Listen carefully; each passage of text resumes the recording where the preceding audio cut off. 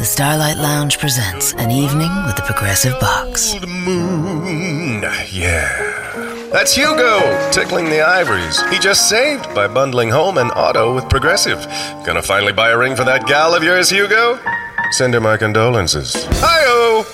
This next one's for you two. There's a burglar in my heart. Thank you. Progressive Casualty Insurance Company and Affiliates. Discounts not available in all states or situations. This podcast is a member of the Voices of Wrestling Podcasting Network. Visit voicesofwrestling.com to hear the rest of our great podcasts, as well as show reviews, columns, opinions, and updates across the world of wrestling.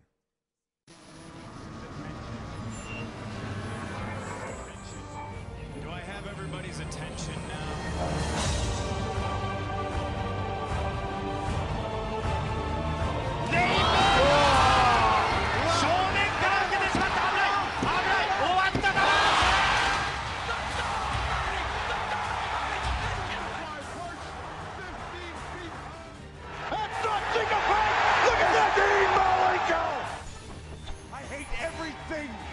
You stand for.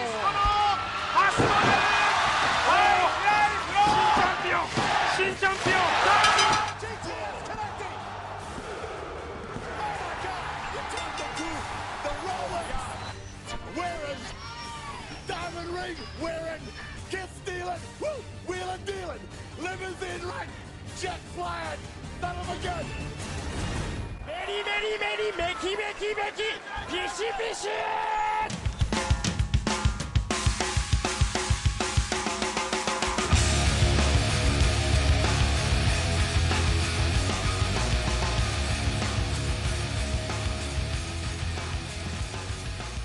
All right, welcome once again to the Voice of Wrestling Podcast. I'm Rich Crash alongside, as always, Mr. Joe Lanza. And Joe, it's been an exciting day of MLB trade deadlines, and I think this is kind of a weird time to mention to you that you've actually been traded. So you're going to TNA Mecca, so I know they're going to enjoy you there. Well, I know that Dirty Sheets was making a strong play for me. They were, yeah, they were enough. in, but it was a last second thing. They put the offer in. I went back to TNA Mecca and I said, okay, what can you do for me? You know, are you going to dangle it? You know, is Big Dog going to be involved in this? Obviously you can't get Big Dog. That's insane. Like that's a top guy. I mean, you don't just go and get Big Dog. I mean, so. It was hard. It was not easy, but yeah, TNA Mecca put out the best. I wasn't even moved for Big Dog.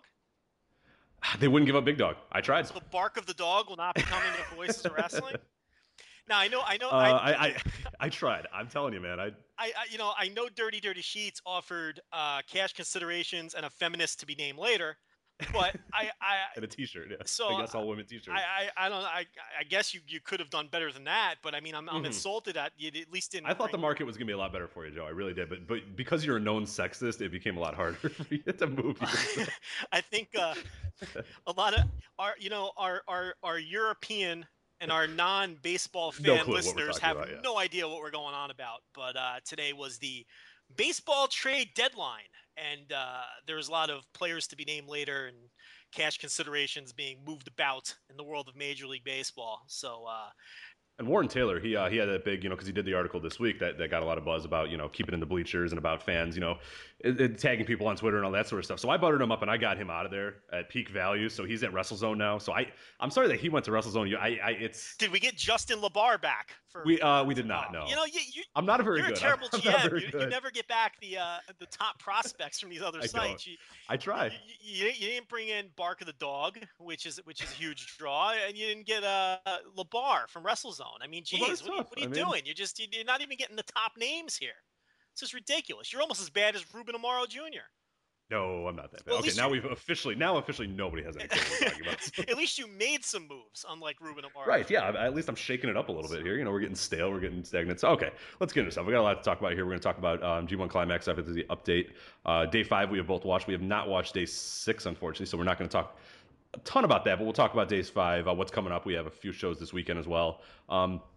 Obviously, the big news today is the WWE Q2 results, financial results. We're not going to go into too insane of details there because there's a lot of other good resources, mostly Chris Harrington and David Bixenspan, who've done a great job sort of covering that on their respective sites. Who, by the way, they got traded today, too. Did you see that? That was I did not. Mookie goes to Bleacher Report.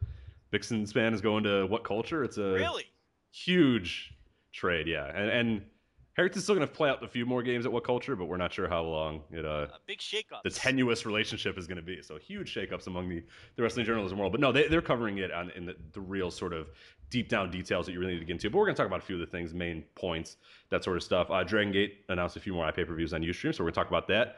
WWE Magazine, there's big news that October 14th is going to be their last issue published by WWE, so we're going to talk a little bit about the history of print magazines and wrestling, our thoughts about that and all that sort of stuff. So what do you want to get into first here? We got plenty to go, though.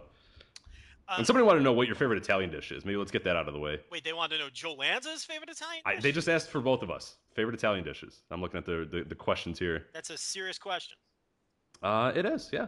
So what else would you like to have us covered on tonight's podcast? And Keith Crusher 99 says favorite Italian dishes. So that could take 3 hours in itself. As an Italian man with Italian grandmothers, and you can cook, and as a man who can cook a bit of an Italian meal himself, I'm known for the famous Joe Lanza sausage and peppers. Okay, I make a very nice. That's what's going to be served at the WrestleMania party, which isn't going to happen because nobody went perfect in the G1 pool. Yeah. So no one even made it to intermission of night 1 of the G1 pool undefeated. So no one's coming over here for WrestleMania. And no Tenzan bronze statues either. Unfortunately, nobody got everyone right. There are a few people that still have 0, but it's just because they didn't. Because they don't want someone to get a loophole and say, "Well, I didn't fill it out, so I got a 0. So give me the Tenzan gold statue." So it'll sit in my living room until the end of time. No one even made it to intermission on either count. No.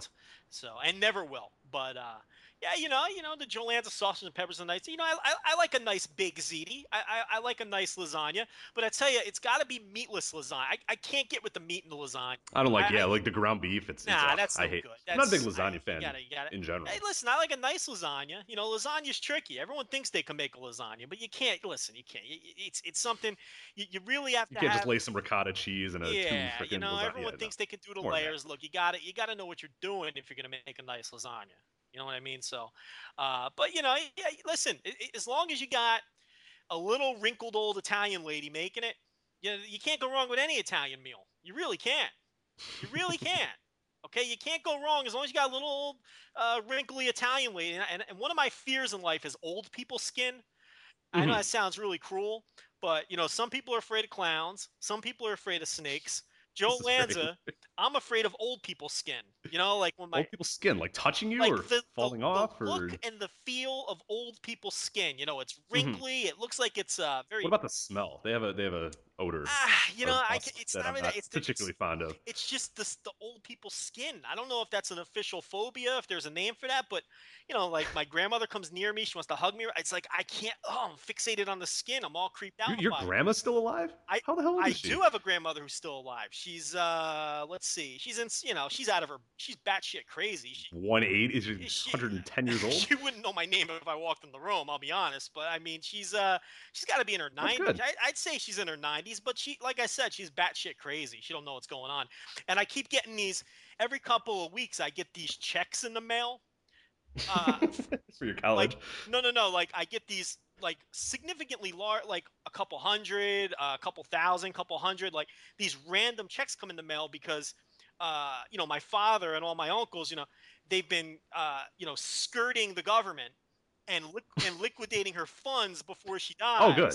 So that. Oh no, that's actually a good idea. Right, no, right. So it's a little underhanded, but and they're sending the grandkids our money now. You know what I mean? It's the way to do it. No, I've had and this is getting real topical and not about wrestling at all, but no, I've had like my grandma would, when they got to her funds or whatever, and put it all, because she's in a retirement home or whatever, and yeah, it's like nobody got anything. My parents got 0. It's just like they just took her house, all that sort of stuff. You can't do that. You gotta. Yeah. And now we get calls of, hey, how are you gonna pay for her funeral? And we're like, well, she had a funeral fund. They're like, no, we took that. It's like, oh, good, all right, well. Yeah, so I keep getting these weird phone calls from my old man and my uncles, and they're like, yeah, you got a check coming, make sure you cash it before such and such a date, get it in the bank. My mom already told me to do that. She's already said she got a secret fund for me, so I just got to find that fund, and then Voice of Wrestling will get severely upgraded. So there you go. Very nice, but yeah, the morbid section of so there you go. Sausage and peppers is the go-to. Listen, if I'm making it, I like to make the sausage and peppers. I probably make that at least, So is there any sauce involved in that, or is it just a cut up in the? You can do it with sauce. There's a couple different ways you can do it. Well, what's the Lanza? I can go either way. I can make it with a marinara if you want. You know what I mean? But the key, I like it spicy. Oh yeah. I got to have it spicy. I'm not one of these people who eat. I cannot eat bland food. I can't do it. So it's whether it's Italian food, whether it's Chinese food. It's got to be spicy. It's got to be spicy for me. Not to the point where it's just heat for the sake of heat, where you burn your Yeah, mouth. that's when it gets ridiculous. Like habanero pepper Right. stuff. Yeah, the pepper heads. Those people are weird. I'm talking, where it adds a nice flavor to it. So it's got to be spicy too. But there you go. So, as a matter of fact, we got a new. They just put a new pizza joint a couple blocks over from me, which is always a risky proposition, pizza, right? sure Because is, it's all awful. notch, Yeah, I mean, the places that claim they have good New York style pizza, it's all a reasonable facsimile, but it's not really any good. So I got to give these guys a shot a couple blocks over, and see if they what they can bring to the table. My expectations obviously are not high. But we'll see what we can do. Well, good luck with that. It's kind of like you it's like, you got the Chicago, Sonic sells Chicago style hot dogs, which you just must roll your eyes. I can't imagine what they taste like. I've, of course, never had one because every place, every like 2 blocks, there's like 10 places that sell hot dogs. So there's no, I mean, like I would never get a hot dog at like any place besides, like a hole in the wall place like that. So no, yeah, it's pretty ridiculous when I see that. If you want Mexican food, I'm your guy. There's plenty of Mexican food down here. That's good. We got a solid state of Mexican food here too, Chicago. So good little areas. I don't like Chicago deep dish pizza though, which sucks because. And now I'm just gonna get it, but we'll get on. We'll move so you're not a deep dish pizza fan? Well, no. Everybody assumes that like all we eat in Chicago is like deep dish pizza or whatever. And we have like a very good like thin crust pizza. It's not it's not as thin as like a New York style, but it's similar. It's crispy-ish. It's how because you guys have the giant slices and we have like the the checkerboard slices and that sort of stuff. And it's really good stuff. And there's a ton of places that I recommend to people. And everybody comes here and they're like, I gotta eat Giordano's. I'm like, no, you don't. Like, don't go eat deep dish. It's garbage. It's just like you eat a slice and it's like a pit in your stomach because you just ate like a pound of cheese and. No. Well, the New York, New Jersey style thin crust is a floppy crust. Okay, yeah. So the Chicago thin crust is more of a crispy crust. So that's kind of a big difference when you say. But I do like it a little bit undercooked. When I order, I do ask for the undercooked. So I feel like I would like. I've never really had a true Lanza approved New York or New Jersey style. Man, you got to get out there. I'll tell you. But I want to. I do. I feel like I would enjoy it. So. Yeah. Okay. I can't even figure out a segue. Way off topic. You know what I enjoyed? What'd you enjoy? Day 5 of the G1 Climax. Okay. You know what I've enjoyed? All of the G1 Climax. Let's talk about that first. That was a terrible segue. Well, I was going to have I was going to come in with a real hot take for this show and say that, through 5 nights that this G1 was actually beating last year's G1, but that's the consensus opinion. Yeah, a lot of people have said that. I'm just preaching to the choir. I mean, that's not really a hot take at all. I mean, that's just the way it is. I mean, by now through 5 nights, we had a stinker or 2 last year, and that hasn't been the case this year. And what we were really lacking the last time, I don't know how many shows were done the last time we talked about it, but what we were lacking were big time match of the year level contender bouts. But now that we've had those as part of the mix here, top to bottom, these shows have been better than last year, which is unthinkable. It's unfathomable. It's hard to really because and we even mentioned that month was like that we said that I wrote an article that August 2013 was the best month of wrestling history and looked at star ratings and that sort of stuff and it checked out and just like you just didn't think anything could possibly top that month, especially that G1. But I think overall and maybe I don't know if we have quite as many like amazing matches. I think we've had a few good, really good matches. I don't think we've had the total like amazing. In that one there was. I mean, if you think back to last year, and I think one of the issues too is that we've had by this time we had already done a number of shows. I mean, we're 2 weeks in now to the G1, and we had already seen pretty much all the shows. So we sort of had the everything. But as you mentioned, through day 5, if you take it through day 5, even day 6, which we haven't watched, but you can kind of take it through that. The total of it, though, I mean, not that there's these amazing blowaway matches on every single show, but overall, I think that every single match has been more entertaining. Where there was a decent amount of stinkers, and there were full show stinkers as you mentioned. Whereas this year, everything has been pretty good, and I think one of the reasons is, and we talked about it on last week's podcast, or the one we did this Sunday, is the fact that every guy has a story makes every match feel important. Makes it there's something different about every single match. Where in a Shelton Benjamin or a Tenzan match last year was nothing. Now this year it's something. It feels you're engaged with it a little bit, which I think is helping. I don't know if the match quality is quite. It's weird because I'm sort of having the same thought too, but I can't really put my finger on why it is exactly. I just think this year, top to bottom, everything has been stronger top to bottom. Where you can probably argue, is the top level stuff from this year as good or better than the top level stuff from last year? But here's the other thing you got to keep in mind too. We're only halfway through. There's 6 more shows, which is ridiculous. So the best is possibly in front of us, and we've already had 2 shows that are serious best show of the year contenders, and another show which got some of that buzz. Night 1 also got some of that buzz, but I think has been blown away by some of the other nights since. So there's 2 shows here that have serious show of the year contender buzz. I'm not sure if there's a match of the year, but there's stuff that's really close. Shibata Tanahashi was a fantastic That was match. so good. And from that same night, Ishii Hanma was a fantastic match. So, night 1 and then later on night 5 had, 3 or 4 or even 5 4-star better matches as well. So, I think we talked about nights 1 through 4. We did, yes. Because night 4 was just the awesome blowaway show, and then which I've had time to watch now, and yeah, I had only watched half of it by the time we recorded, but sure. I immediately when we were done, I watched the rest of it, and yeah, it was awesome. I mean, that the Tanahashi Shibata really stands out to me as one of my top 5 matches so far this G1, and I don't know if it was quite match of the year contender, but it was so good, and it felt. I think you sort of mentioned that in your review in the podcast, is that it felt less like a tournament match and more like a big match. Like you were sort of. All those other matches were a tournament. This was something more, though. This was like a big event sort of match, and it felt that way. It really, really did. Yeah, and then they turn around with night 5 after people are saying that night 4 is one of the greatest shows of the year, maybe one of the greatest shows ever, and then night 5 is better. I mean, it's amazing. And then now we're up to night 6. Neither one of us watched it yet, and again, we're only halfway through. And they've booked a lot of the stronger stuff later in the tournament. I mean, it's just completely insane how good this tournament has been, and it really, and so you would put day 5 over day 4? I think, yeah, I have it top to bottom, much top to second. bottom. I have it very close second. I like day 4 a little bit better, and I had day 5 as a very, very close second. But I could really go either way. But you're solidly day 5. Top to bottom, I think 5 was better. Okay. I think 5 was better than 4. I think both of them are show of the year contenders. I like 5 a little bit because top to bottom, I mean, Davey Boy Smith Jr., Satoshi Kojima on the first half of the show.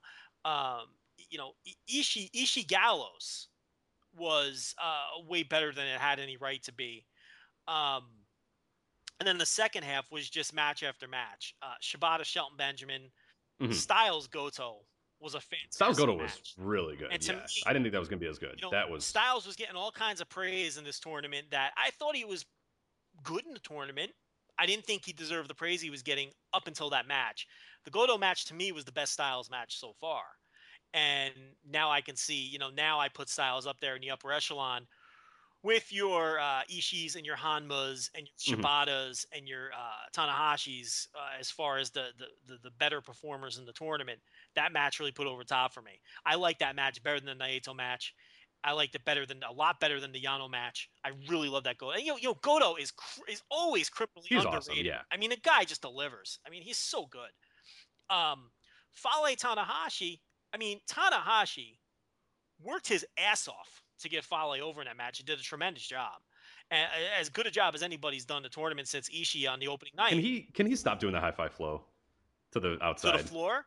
I mean, look, you could just see him writhing in pain when it's done. It's just like, don't. It's okay. It's all right. You could just don't do it. It's all right. My stance is always pretty consistent. It's not my body. Yeah. They can do what they want. If they want to maim themselves, if they want to injure themselves, if they want to, limp around for the last half of their lives, that's their prerogative. I mean, I'm not asking anybody to do that, but if that's what they choose to do with their bodies, I'm not one of these people where, sometimes you listen and this is not a direct knock at all on Brian Alvarez and Dave Meltzer, because they obviously do a great job and we're big fans, but they go a little overboard sometimes with that stuff where it's, that chair shot or, that bump. Oh my God, especially Alvarez. Meltzer more with the chair shots. Alvarez more with, there'll be, okay, a moderately dangerous looking bump, nothing, and he's going on and on. This guy's never going to be able to watch. I mean, look, it's not my body. It's not my body. It's not my problem. That sounds cold. We've talked about it before, but that's just the way I view it. This is how these men chose to make a living. They knew it wasn't ballet, and it's look. He's got a bad back. If he wants to keep doing that high fly flow to floor, look, I cringe a little every time he does it, but it's his body, man. It's not my body. So that's kind of the way I always view that. Nakamura Hanma was a tremendous match. Hanma, it's impossible for the guy not to have a great match. That was so good. And I think one of the great things about that, too, was when the match was over, he just got a huge standing ovation afterwards. I mean, the guy hasn't won, and it's still, it doesn't matter. It's just like... No, and the crowd just, I mean, now he's coming out, and he's getting the buzz, and people are just adoring everything he does. And it's great, because he's been the MVP. And people keep saying it, and we said it when he initially got replaced, and there was a lot of people screaming at the top saying, look, this guy is going to be fine. People, I'm disappointed about Ibushi. We haven't missed a thing with Hanma in there. We've improved in a lot of ways, I think. Sure, completely agree. And I love Ibushi too, and that's... It's just a completely different... So it's not a slight on him, but completely different dynamic. But, the Hanma got the chance after the match, and the thing about it is, I would love for WWE to find a way to get their fans behind anybody the way the New Japan fans are behind some of these guys, particularly Hanma. I mean, if they can find a way to get the fans behind Roman Reigns the way the fans are behind, then you know what I mean? It's just, and in a lot of ways, it's unintentional with a guy like Hanma. He's just a jobber. The guy literally never wins. He's got great facials in the ring, though. He's so good at that. He's awesome. I mean, he's tremendous, but I think that really does. I mean, he's very animated when they kick out on a move that he thinks is going to be, he's screaming and grabbing his head, and when he misses a headbutt, he's holding. I mean, he's just so good at the little things that really you feel for him. He's as we mentioned, the thing that we always mention about Sami Zayn and El Generico, what made him the top babyface in the world is that these guys, you don't have to say a thing. You don't have to cut a single promo. It's just how you conduct yourself in the ring, your facials, your reactions, how you he's just so good at all that little stuff that I think that really draws a lot of the crowd as well. Has a jobber ever in wrestling history ever been over to this level?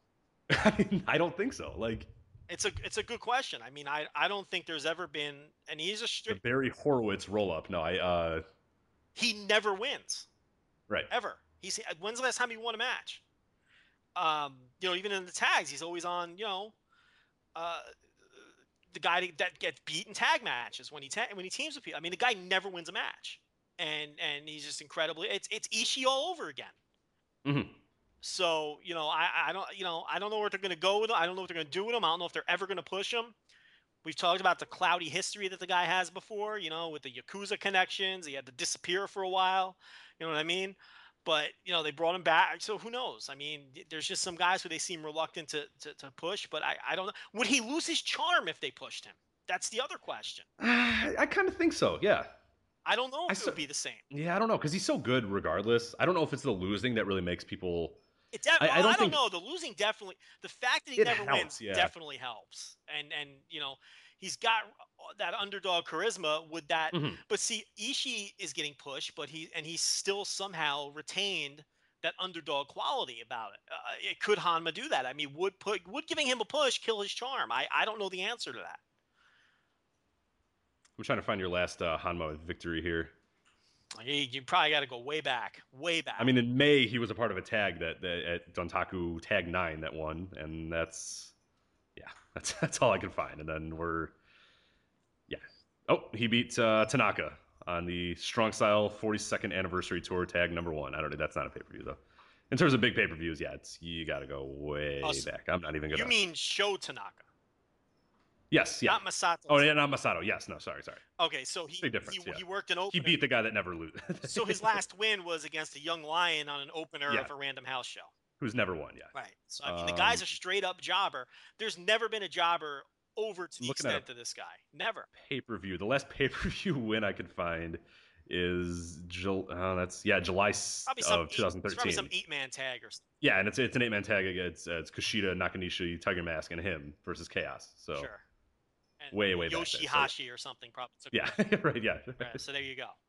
So, it was a Jado, Shinsuke, and Yujiro. So I wonder who took the fall there. It was obviously Jado. So. Right. So, I don't know. That's an interesting question about him. Because I think there's a rally behind the losing, but he's so good. Yeah, I don't know. It would take a little bit of the lovable charm, but I still think he could find a way. I don't know. Well, I think aside from the in-ring, there's several other reasons that this year's tournament is better than last year's tournament. First of all, the booking up and down that we've discussed. Everyone has their own little self-contained story, which wasn't the case last year. Another thing is we're seeing different guys get over as stars in this tournament, which they attempted with Naito last year, failed badly. And we'll get back to that theme in a minute because I know you made a good point about Naito that I want you to get to. But first, I don't want to lose my train of thought here. But what we're seeing is, the number one guy for me, AJ Styles. When he first came into New Japan, his first couple of matches, he was not getting good reactions. Nobody knew who he was. They were unsure about this guy. He has gotten over in this tournament, and thanks to the booking in this tournament. And I think that's important moving forward. And I'm very curious to see when he has his next big title defense that headlines a show, how it does business-wise. Because we know that back to Yokohama Arena did not do well. That was really the only business stinker they've had in the last 3 years or so. And I attribute that to the fact that he was not over enough at the time to put enough people in that building. Agreed. Yeah. I don't care what anybody says because, it's just he headlined and his title defense headline. He wasn't over enough, and they were a little too ambitious, a little too soon with the AJ Styles thing there. So I'm curious to see how his next. I have a feeling the next show he headlines, defending that title, is going to do very well because he's gotten over in this tournament. We've seen Hanma start to get over at a new level. We've seen, and this is the one I want you to talk about because you're the one who made an excellent point. Naito has gotten over much better in this tournament than he did in last year's tournament. If you recall, he was getting negative reactions from fans. Yeah, they turned on him. They were turning on him, especially when he was cutting promos. This year's not the case, but go ahead. You talk about that. Yeah, no, so we talked about this months back when Tanahashi's book got translated by Yatsume, who sort of put in, and the big thing that we talked about, a lot of it was the Shibata stuff, because he went in deep with Shibata and obviously, just tore him apart. But one of the interesting things, and we talked about it a little bit, is that he mentioned something about Naito as well, and how the reason he thought that Naito didn't really get over, and the reason sort of the office wasn't behind Naito, is because they thought his promos were bad. And obviously, I have no idea what they were saying. I had no clue either way. But you sort of sensed that last year when you watched him. He'd win the final match, make a promo, and people had no idea. I mean, there was no reactions. It was crickets. He was getting nothing. Whereas this year, the end of day 5, he was. The people are crying. And did you see he gave the scarf to the girl? And they're crying, and people are cheering and screaming, and he's cutting a promo, and every word that he says, they're going nuts or whatever. And again, I have no idea what he's saying, but clearly something has changed. I'm going to cut in quickly. That's the one match we didn't talk about from the main event where Naito, which I loved. I thought that match was awesome. Yeah, I didn't like it as much as some of the other matches. Look, I loved it. I thought it was a great match, but I thought there were better matches on the show. That was your favorite match on the show, and that was a big win for Naito, and that's what you're speaking to now. How over he was after. Yes, right. Yeah, sorry. Yeah, we forgot to do that one. But yeah, it was just it was amazing because you went to last year, as you mentioned. He cuts these promos, people turning on him. He comes out to the ring and it's crickets and nobody cared. You flash forward to this year and we hear about Tanahashi saying there's a reason why he didn't get over and he wasn't good at promos. This year it's just been a completely different thing. And I think a lot of it is in ring. He's been a lot better. I feel like people felt that he was forced down their throats last year, and he wasn't crisp either last year too. It was sort of a thing where they were like, look, he's not ready. We know he's not ready. He's not ready, but you're forcing him on us, and we don't want it. Completely agree with what you're saying there. Yeah. I think last year it was more like you're saying, because you sensed it early on that this was their guy. They were force feeding him, and I think the fans resented that a little bit. He wasn't completely back from his knee injury, and I think this year. And the other thing is, you know what I think helped him? I think losing clean in the middle in the dome. Sort of, he kind of did hit, I think there was a lot of uneasiness with the fans where they didn't want him at that time. They were afraid he was going to beat Okada. Him taking that pin clean in the middle in the dome, I think sort of was him paying his dues, so to speak. And now they're ready for him. And there's been a clear difference every night of the tour in stark contrast to last year where we're like, oh my God, it looks like this guy's going to win this thing. And he is just not over. He's over like a fart in a church. He's not over. This year is a completely different feel. And I think all those things have contributed to that. I think the fans feel almost now, all right, he took his Rainmaker clean in the middle in the dome. We spoke our part of it when we made them the semi-main event and we voted the other match to main event. Right. Oh, that's important. That's an important point too. Yeah. Sure. So we spoke our minds. We let them know how we felt about the guy, and he lost. All right. Now we're cool with him. Now we're cool with him. Now we like this guy. Okay, he paid his dues. He didn't, He's not the company guy anymore. right Now now, he's just now he can be our guy.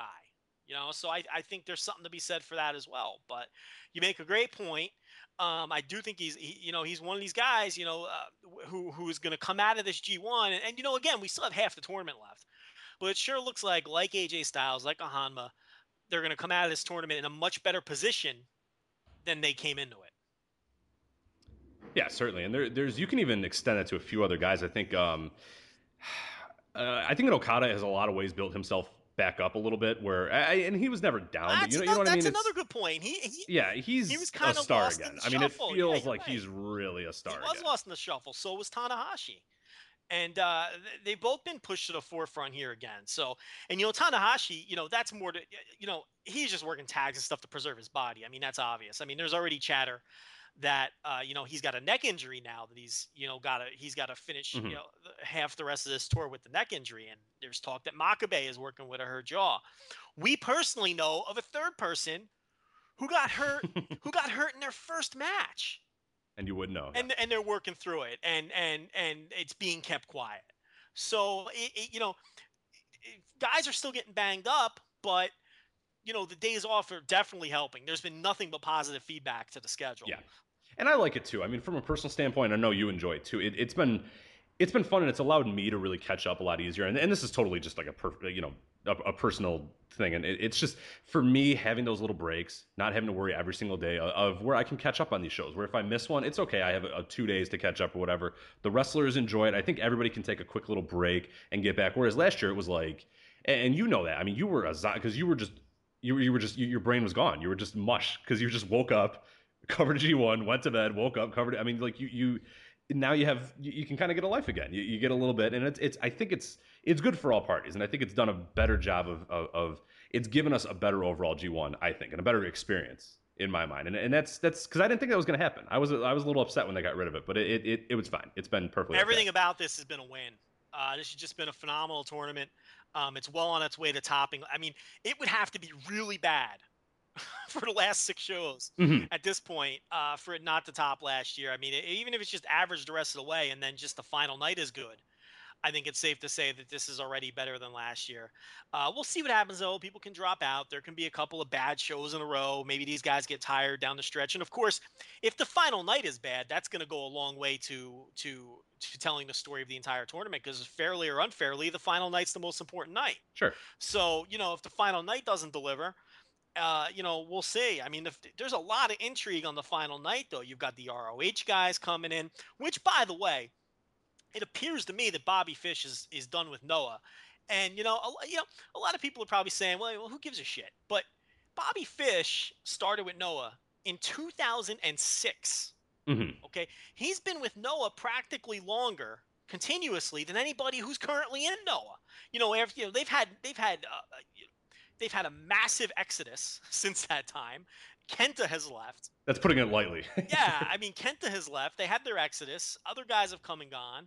I went back and looked at Bobby Fish's first Noah show, and I think there was like 4 guys from that show who are still with the company. And one of them was Saito, who's not even officially part of the roster. He's just he's a freelancer who they use a lot. So technically, he doesn't even count. So there was like 3 guys. He had been with Noah for a long time, and I think him being on the final night of the G1 here in that tag match against it's going to be Red Dragon against Time Splitters. Yep. For the IWGP Junior titles.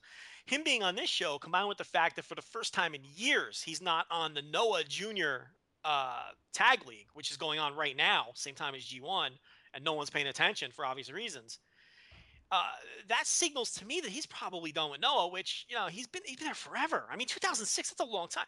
Think of some wrestling rosters from 2006. 2006, yeah. I mean, just look at where New Japan was in 2006. Let's look at the G1 Climax 2006 here. Let's look at the WWE roster and where they were. It was John Cena versus Randy Orton. Okay, the top 2 blocks were Kojima and Tenzan, followed by Giant Bernard. This is block A. It was Giant Bernard, Tanahashi, Liger, and Nakanishi. So, yeah, not the great. And then what do you got in block B? You got Tenzan, who won it. Koji Kanemoto, Yuji Nagata, Togi Makabe, and Yamamoto. I don't know if I know who that guy is. That's Yoshitatsu. Yoshitatsu, Of man. course. That's right. yeah, So that Yoshitatsu, yeah. 0 points, unfortunately. Yeah. So and look, it's a 10-man round robin tournament that lasted for 5 days. So look where Koji Kanemoto has been since then, and you got Tenzan winning blocks. So Giant Bernard. Not commentating, not being Jason Albert. My joke that got lost in all this was, WWE was Cena versus Orton, which I was gonna say I was. But you look at the undercard. I mean, it's completely different. So I don't know. WrestleMania 22. No, that's a decent difference. Which Mania? Yeah, here's the main event card. Yeah, this one's pretty okay. You got Cena, Triple H in the main event. Rey Mysterio, Randy Orton, Kurt Angle, Michaels and McMahon, Undertaker, Mark Henry, Edge, Mick Foley, JBL, Chris Benoit. So you've had a decent amount since then. Big Show and Kane. So Kane's still around, but yeah. RVD, Shelton Benjamin, Ric Flair, Finley, Matt Hardy, and Bobby Lashley in the Money in the Bank. So there you go.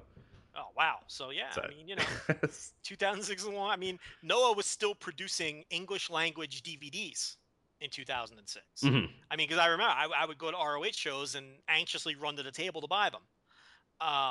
They'd put out the Budokan Hall shows on English, out of the Hawaii office, which I don't think Noah is still running a Hawaii. Oh, they might be for all I know. No, I think they are. I heard that the other day. I think I read it the other day. It's insane, but yeah, apparently they. Yeah, so I've got a pile of those Noah DVDs with the English language, and who the color man was?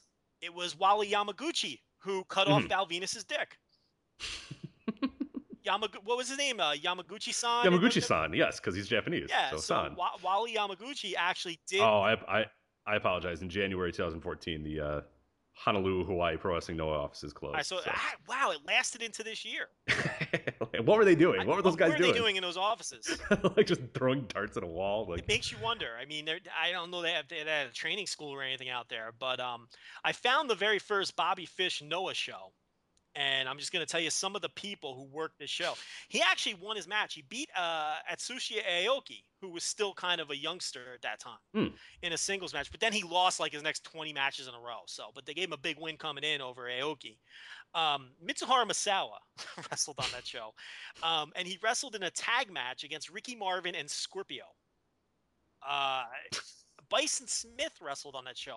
Half the guys on this show are dead. Yeah, I was gonna say, not the death count not doing too well. Kenta Kobashi and Timon Honda wrestled Bison Smith and somebody named Jason Bates. I don't even remember Jason Bates. Jason Bates. I don't remember him. I got to be honest. And this is when Noah was my favorite promotion in the world, and I don't remember the guy. Let's see the hell Jason Bates is. Check out the main event from this Bobby Fish's first Noah show. You ready for this main event? Yep. Low-key, Suwa, Yoshinobu Kanemaru defeated Kenta, Naomichi Marufuji, and Taiji Ishimori. That was the main event of the show. And Meltzer apparently gave it 4 stars. Bobby Fish was with Noah for so long that Meltzer was still watching Noah. Yeah, and rating them. Yeah. And rating their matches. It wasn't just a paragraph that somebody copied to him. Hey, here's what's going on in Noah. Thanks. When Bobby Fish debuted with the promotion. Tsuyoshi Kikuchi was still wrestling for Noah. I mean, geez. It was just, I don't know. I'm probably the only person in the world who cares. Akihiko Ito was in the opener. He's retired. Due to injuries or whatever. So, I mean, there's guys here who are retired. There's guys here who have passed away.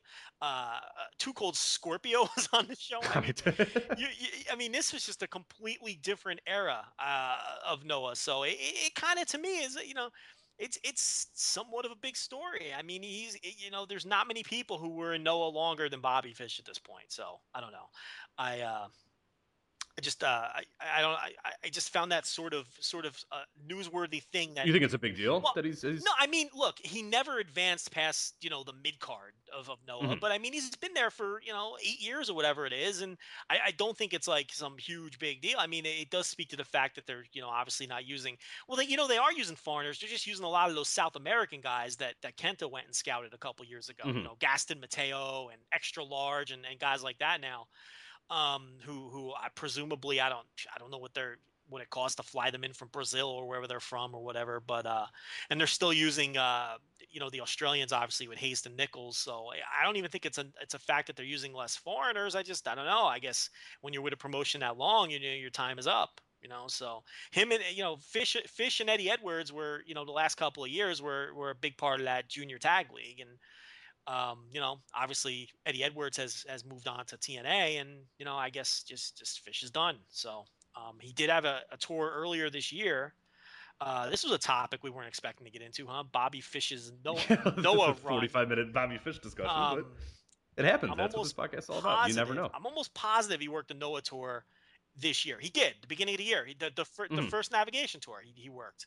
And he actually won his last match. He teamed with Jonah Rock, and they beat Hitoshi Kamanu, who's one of their young lion guys, and Yoshinori Ogawa. So I think it's the only match. He won a couple matches on that tour. He won a tag match with Ricky Marvin. He won a singles match against Katoge. So yeah, he worked the tour in January, as recently as January. But now it appears, I guess, with the Ring of Honor affiliation, and they just re-signed him and O'Reilly with Ring of Honor. And I guess they liked him when they came over for the Ring of Honor New Japan shows. And maybe he'll be working New Japan from this point forward, which actually is better from a fan perspective. I think there's more interesting stuff for him to do in New Japan than there is in Noah right now. Although the last couple Noah shows weren't terrible. Yeah, you seem to have enjoyed them. Yeah, they I haven't gotten through the last one yet. I did get through the 7-5 show, and it wasn't bad. They got some interesting things going on, but I don't know. But back to the G1, I guess. I guess where this branched off from was the Seibu Dome. On top of the Ring of Honor guys coming in. We've got the Jeff Jarrett. I was going to say, you buried the lead. Global Force Wrestling's going to be there, finally. So, I mean, maybe we'll get some kind of nugget of what's going on. I mean, look. That's funny. That's a good joke. I've been hinting for a month that I think the whole thing is bullshit. And that's kind of snowballed, and there's other people jumping onto that who don't really think. See, the first clue I got was when I talked to promoters where he had those little tryouts. The seminars, yeah. And I talked to people who were at the seminars. I talked to some promoters who Jarrett had the seminars at, and he never signed anybody from those seminars. He never followed up with any of the talent from those seminars. And follow-up has been an issue from the beginning with Global Force, and that's where a lot of people aren't just. There's people that have facts that are not just throwing stuff out. There's people who have tried to get them connections, tried to do this, tried to do that, and haven't heard a thing. They don't hear back from them. They don't. It's like if you're desperate to really start here, you're gonna get going. I mean, this one case was somebody trying to hook them up with the TV provider, and they didn't respond. It's like, well, okay, is that not important? Like, I thought that was the whole thing. That's the whole thing, because that's what. The people who at these seminars have asked him, well, hey, what's going on? When are we starting up? When is something going to happen? His answer to everybody has always been, I'm still looking for TV. Right. I'm still looking for distribution. But I will like to take your money for this tryout, though. Thank you. But, yeah, I'm going to take this. But I'm still going to have to charge you for the tryout. We're going to split the $150. Yeah. And I'm going to take my $75 from the 40 people at this tryout and never get back to anybody. And, by the way, you're going to book me for your show later for whatever, I don't know. It all seemed very shady to me because there was never any follow-up with anybody. And, two separate promotions that booked him, I talked to people, and I said, well, who did he like at the show? I couldn't even get answers as to people that he liked at the seminars. The whole thing, one name, I got one name, Matt McIntosh. Yeah. From Pro Wrestling Syndicate was the only name I got from all the people I talked to. And he's heard exactly how much back from nothing. them. Has heard nothing back, as far as I know, to this point. And that's where you look at it, and I think we mentioned it on a few podcasts earlier, is that if this thing is really getting going and there's guys that are in the database and that he's interested in that sort of stuff, it stands to reason that he would mention to these guys, hey, by the way, really targeting April to get TV or whatever, because when you get TV, if that's the holdup is getting that TV contract, when he gets it, you got to be ready to go. You know what I mean? Where these guys, they can't sit around. Or unless he's expecting these dudes just to bail on whatever indie dates they have. But these guys book a long time in advance. We haven't heard a single thing of, this guy. I mean, you haven't seen. There's not even been evidence of guys, taking less bookings. Where sometimes you'll sort of get that idea where the guys slowly sort of churn out there before they go somewhere else. There's not even any whispers of what names there. There's nothing. There's nothing. We've heard one guy is the guy you mentioned. I've never heard anybody else mention anything. I've never seen him mention anybody else. We've just seen videos and T-shirts and pictures from dinners and that sort of stuff, but nothing about the actual product, nothing about in-ring, nothing about who we're liking, where we're going to go, where we're going to be based out of, what TV stations are talking to them, nothing. And he, Zero. And that was just another wrestler that mentioned, I said, who they like? And he said, oh, I think he liked McIntosh. I mean, so that's not even any kind of firm, but that's just the only thing that we've heard, period. And it just, I don't know. It seems like this whole thing is just very shady. Maybe he was waiting for the other shoe to drop with TNA. Maybe his boy, the conspiracy theory that I love, my favorite conspiracy theory of all, the one that I badly want to believe to be true because it would just be fucking awesome if it was true, is that Vince Russo attached Mike Johnson to that email on purpose, knowing that it would sync them with Spike so that he can get his boy Jeff Jarrett on Spike TV. I like that one too. I love that wacky conspiracy theory. I don't mind the one that I think might even be remotely, and you sort of alluded to it yesterday. I sort of noticed it too, is that Vince might have Russo just might have seen the writing on the wall and went, "This thing is stupid. I'm gonna get myself back in there. I want to be the and because as you mentioned, the news come out. The news is coming out of Mike Johnson saying this, and all of a sudden, hey, I have a paid VIP site. Why don't you come join? And I have all these new Twitter followers that are all of a sudden following me, and my website's crashing because I'm getting so much traffic. It was that guy. You never know what that dude. As soon as the TNA story broke on Sunday night, he was pushing his pay site. Mm-hmm. It's just, and getting himself out there and booking himself on podcasts and that sort of stuff. Whereas if you were truly embarrassed by it, or you truly understood, oh shit, I cost you guys a TV contract, you're going into hiding. They're saying you're done, that sort of stuff. Nah, not Vince. He's a pretty shameless guy. But there's a lot of conspiracy theories out there. Yeah, I hope some of them are true. I would love it if some of them were true, and this becomes a huge thing. It's funny. TNA is on the verge of folding, and we didn't even consider discussing that on this podcast before we jumped on the air here. That wasn't even one of our topics, which is crazy. I did think of that halfway through when you were talking. I was like, have we talked about that yet? We kind of forgot about it. And did we talk about it on Sunday? No, we didn't. It broke after we recorded. The story broke after. Remember, it broke late at night. Oh, that's right. I did stay up till freaking 1 a.m. on Sunday. You're right. Because I was like, no, we talked about that. The story broke late at night. And, it's funny because there's so much that we've heard that we can't say, which I know is really annoying to people. And I hate when people do that. But, I mean, we really just can't. You got to protect people. Yeah. We don't claim to be a news site or anything. But I mean, people tell us things. And it's like. And you don't pay us. If you want to start paying us, I'll let go of all my sources. There is so much. Throw me $100 and you get all my sources. This whole TNA thing has so many people working each other, lying to each other, BSing each other. People in TNA bullshitting reporters bullshitting other reporters, everybody bullshitting the fans. When really it's the most simple story. It isn't any more complicated than this. Spike is done with TNA. And TNA and Spike are both just protecting the last 2 months of the show. That's it. There's really nothing more to this. And all the other maneuverings that are going on behind the scenes of, oh, well, this is happening. Spike. No, it's all bullshit. It's all we're still negotiating. Negotiations are ongoing. And they're just protecting each other. And, this whole idea of, well, Court Bauer works for Ring of Honor, so he fed it to TMZ, and he's stirring up trouble because he wants Ring of Honor to swoop in and jump on Spike. And here's the thing. After TMZ broke this, first of all, Dave Meltzer knew it was coming because he put it on his website on Saturday. Yeah, right. And then there was always those weird undertones. The whole if you listen to any of the radio shows on Saturday or Sunday rather, Big Span and Alvarez had a show, and we're talking a little bit about it. And everybody was being very weird about TNA. Everybody was sort of mentioning, I can't really say exactly, but yeah, something is newsworthy coming out soon. And yeah, right. And Dave on Saturday had said that there's 3 big business influencing stories coming up. One, of course, was the WWE quarterly call, and the other 2 he wasn't ready to say yet. And I think at some point he had mentioned he was still, trying to double source or whatever. Yep. TMZ story breaks. Dave goes right on the air with. On the law. He was on the law with Court. Right. Yeah. So Dave knew. He now if this was just all bullshit perpetuated by Court or whoever else, and Court was Dave's only source. Listen, in the past, stories have broke, and Dave hasn't been able to confirm independently, and he's always been like, I don't know. He's not one to jump on a story. But remember that time he said CM Punk was coming back? So it's like he's not Jim Bowden. Going back to the baseball, did you see Jim Bowden today? Yeah. Oh God, yeah. The whole reporting and the reporting end of sports now with Twitter is just ridiculous at this point. And it happens in the NBA too. Chris Broussard does it all the time. Adrian Wojnarowski will throw something out there.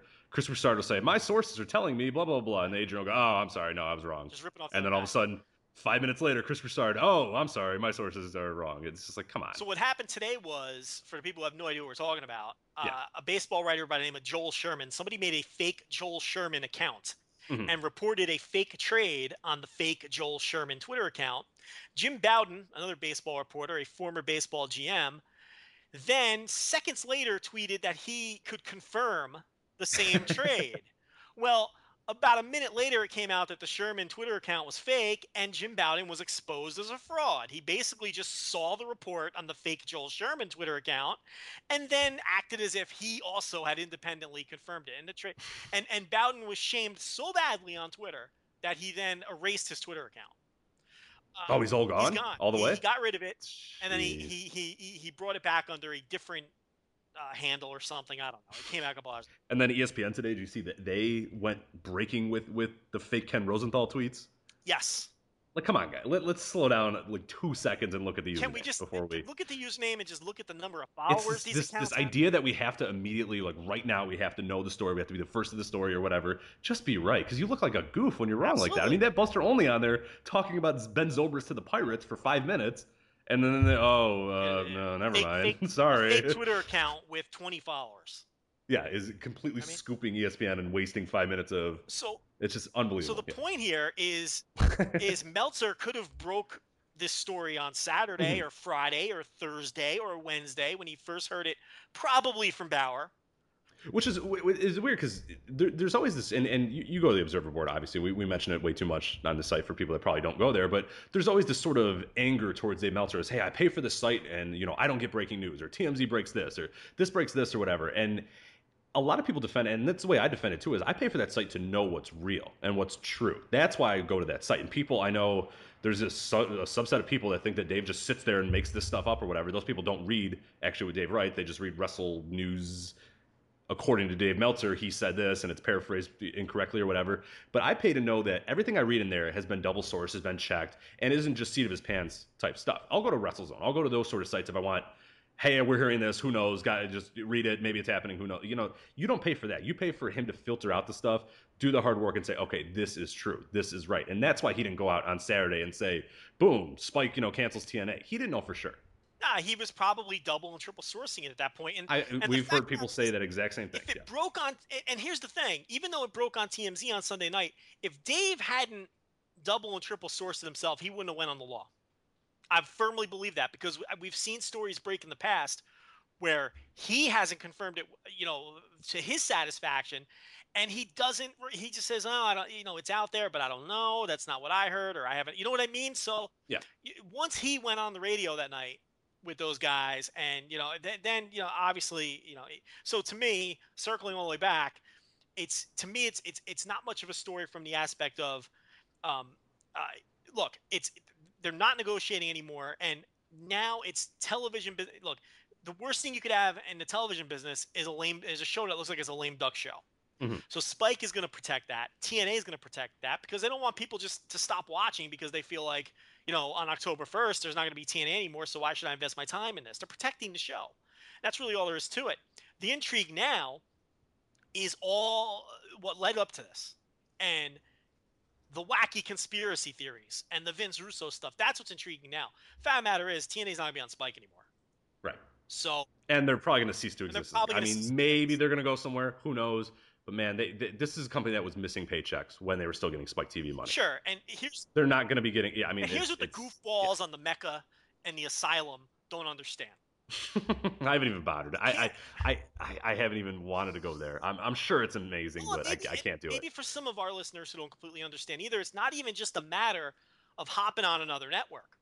They've got to find a network who's going to give them the same or more money than what Spike was giving them. Who wants to subsidize the product and subsidize the company? Right. It's not just a rights fee deal. That's what Spike was doing.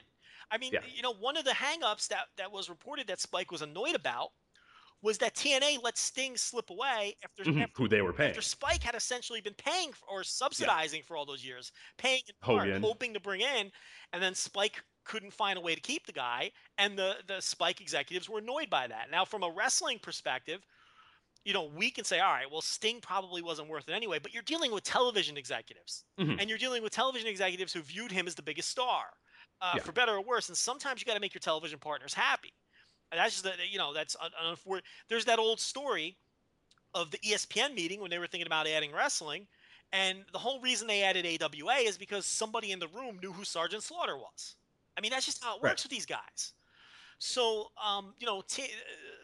so anyway, the fact of the matter was, TNA has to find a television outlet that's not only just going to throw them on the air. That's not going to do them any good. They need to be getting the same level of cash that they were getting from Spike. Yeah. So that's not going to. I mean, they could find a TV station tomorrow if they're going to say, "Hey, we'll pay you, $1 million to put our thing on." Yeah, of course. Every network's going to be lining up. Be on the air but they have to say, 2nd. "Hey, look, we need you to pay for half of our staff, and all, whenever we sign a big contract, we need you to chip in, 25% or 40%, or in some cases, you mentioned Sting, Hogan, and even I think of Kurt Angle. He's the same one, right? And he's due up pretty soon. I'm not positive. Well, because he's out. No, because he is, I believe. Because he's out. He expires when the. Oh, I thought you meant. I thought you were asking if Spike subsidizes Kurt Angle. I have no idea. I thought he did. I have no idea. Yeah, I don't know. I thought he was one of those ones, but I know for sure a Sting and a Hogan were definitely those ones. Sure. But yeah, I mean, you look. I mean, that's the big thing that I think. Yeah, as you mentioned, a lot of people are missing is that it's not just paying for the rights fees. It's paying rights fees plus. It's paying. And a TV station needs to think about that too. Of you have a Spike TV who was obviously willing to do that when they purchased Bellator. They were obviously willing to do that with TNA for a while. But that's a really rare case of a TV station paying for for an entity like this, of really keeping this thing alive. Like that. That's it's unprecedented. Well, here's the thing: WWE just signed a new television contract, which they were supremely disappointed with, and they couldn't keep their programming. The big dog now, WWE, they couldn't keep their programming on ION or WGN or any of these places that would be potential suitors for TNA. So what makes people think that these places are going to pay for TNA? Okay? Because the other thing that came out too was Spike, it turns out, was starting to become cognizant of where TNA fell in the pecking order and what their status was among wrestling fans. And they weren't happy about that either, that they were viewed upon as it's a laughing stock, as a brand that's a laughing stock. So, Spike doesn't want to be associated with a laughing stock. Now, I think the most likely scenario for TNA survival is Spike swoops in and purchases it from the Carters. Similar to Bellator. Now, do they want to own their own pro wrestling entity? I don't know that. It seems like they're interested in the fight game with the Bellator and the kickboxing and everything else. But do they want to buy such a tarnished brand? Now that they seem to have done a little research and understand really, what's going on. I don't know the answer to that.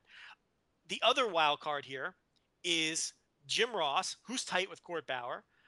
So he would have information, keeps insisting or keeps throwing out there on his podcast that Ring of Honor is for sale. Well, wouldn't this all add up then?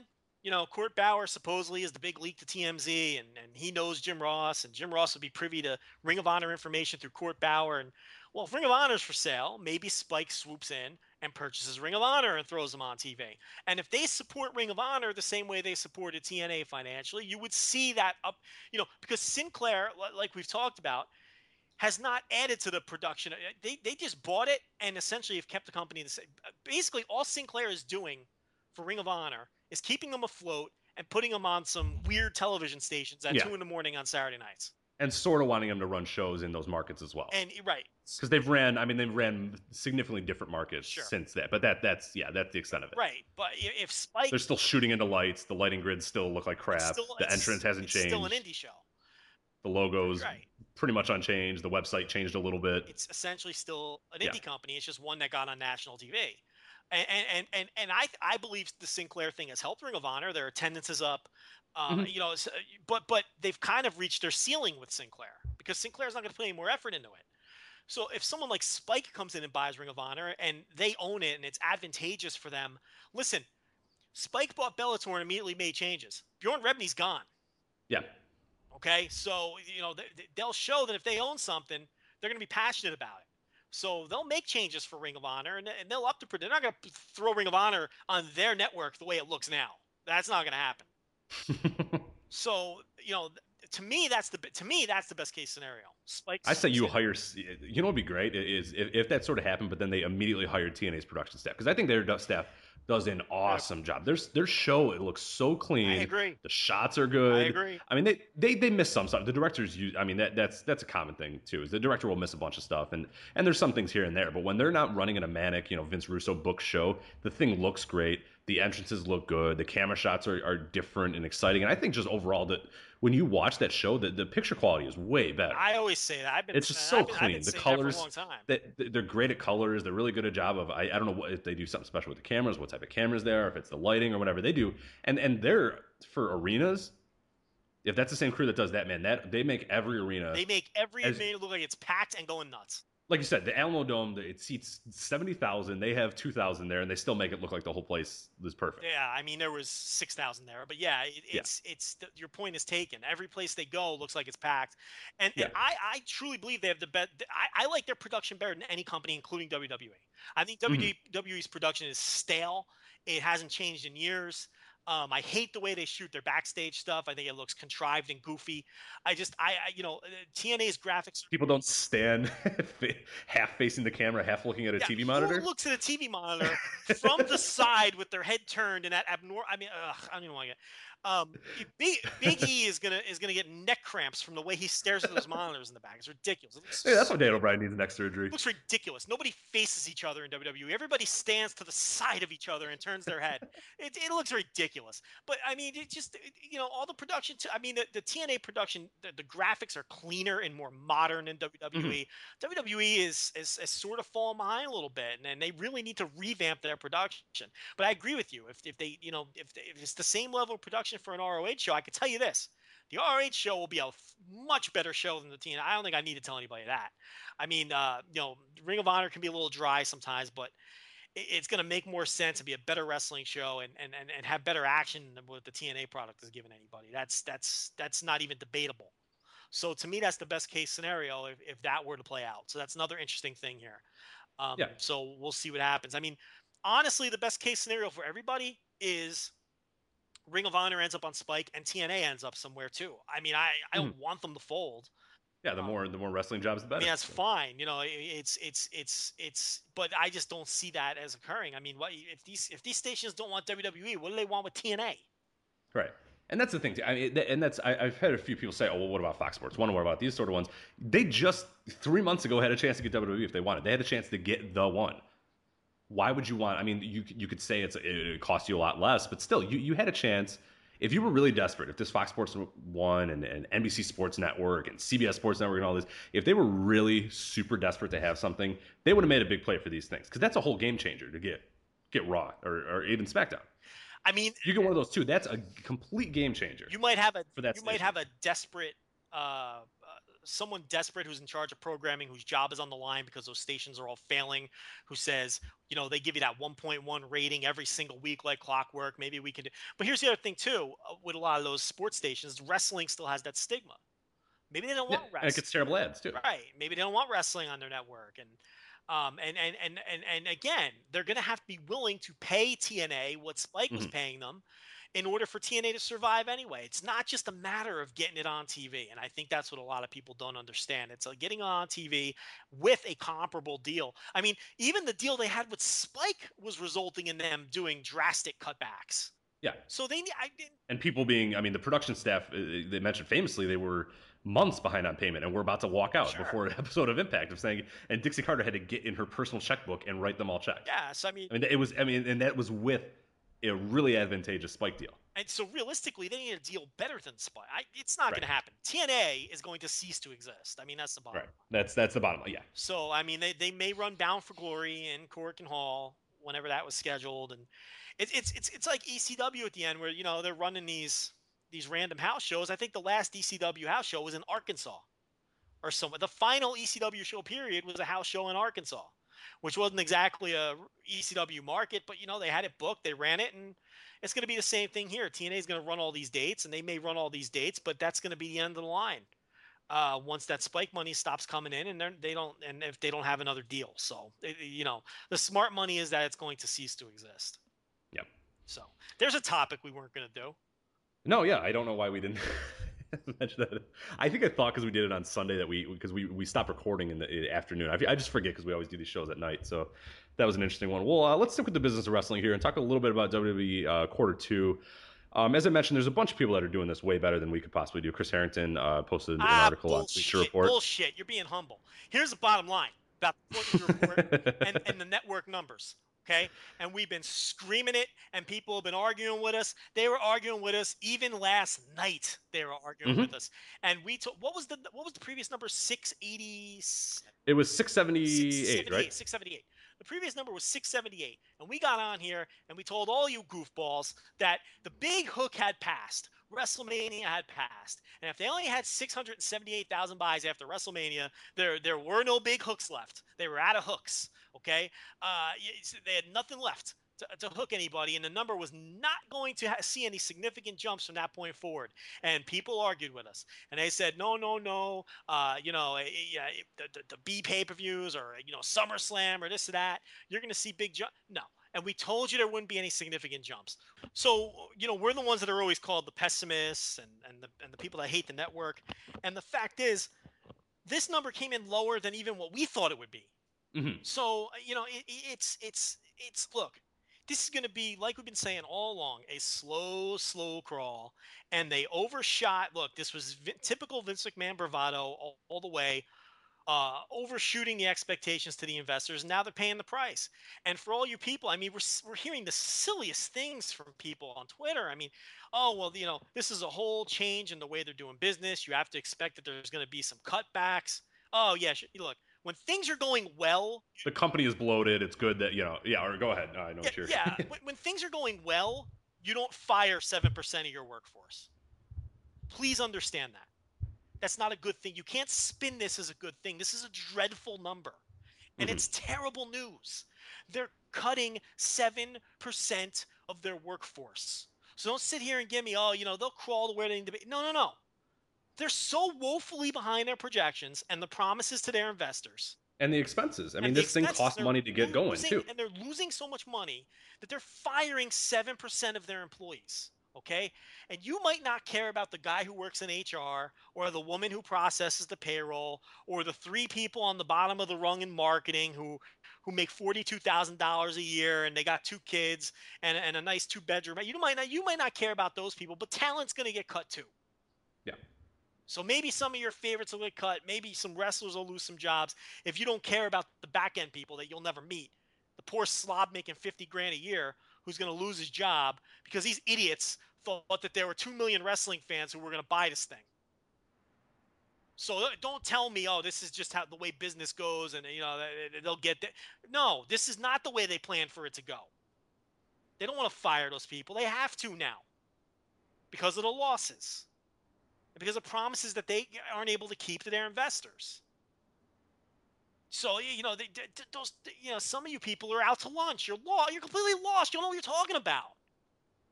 There's no way to spin this as good. Yeah, it's impossible. And the wait and see approach, I mean, wait and see is good and all, and we agree that it's going to take a while, but the wait and see is you can't tell those people that are packing up their boxes and leaving, the marketing director, marketing guys or whatever aren't, just wait and see about the network. It's okay. Yeah, tell the $45,000 a year guy to wait and see. Yeah. It's a whole new business plan. You'll be fine. It's no big deal. Wait and see. And tell Ricardo Rodriguez to wait and see. It's if you don't care about the back end people, there's going to be some NXT cuts coming. Mm-hmm. Tell those people to wait and see. They're going to cut them. The people living in Florida who are, them too. They're making $50,000 a year tops. Right. And killing themselves in that gym. And they got to go. I'll tell you what. Why don't they show some guts? Okay. Why don't they get rid of Kane? Why don't they get rid of Mark Henry? Why don't they get rid of some of these guys who are making 6 figures? And Big Show. Big Show's a notable one. And who are going to be fine, by the way. I'm not saying that those people deserve to lose their jobs. They deserve their jobs as much as anyone else. But I'll tell you what. Yeah. You cut Mark Henry, Kane, or Big Show. You think those people are going to suffer? They're going to kill it. They're going to kill it on the indie scene and at conventions and doing. They don't even need to. Yeah, they don't even need to step into a ring. They can just put a table near a ring and they're good. And doing shoot videos for the Kid Toucher in Philly and everything else. They'll kill it. Don't worry about those guys. Why don't you cut them loose? When's the last time Mark Henry did anything on TV? When's the last time they used him? Why don't you give someone Kane's spot that cost $100,000 less? Those guys will be fine. Don't worry about those guys. They would kill it. And you can bring them back when things are better. Why don't you cut one of those 150,000 downside guys and keep 3 of the back end people who are working in HR or marketing or payroll?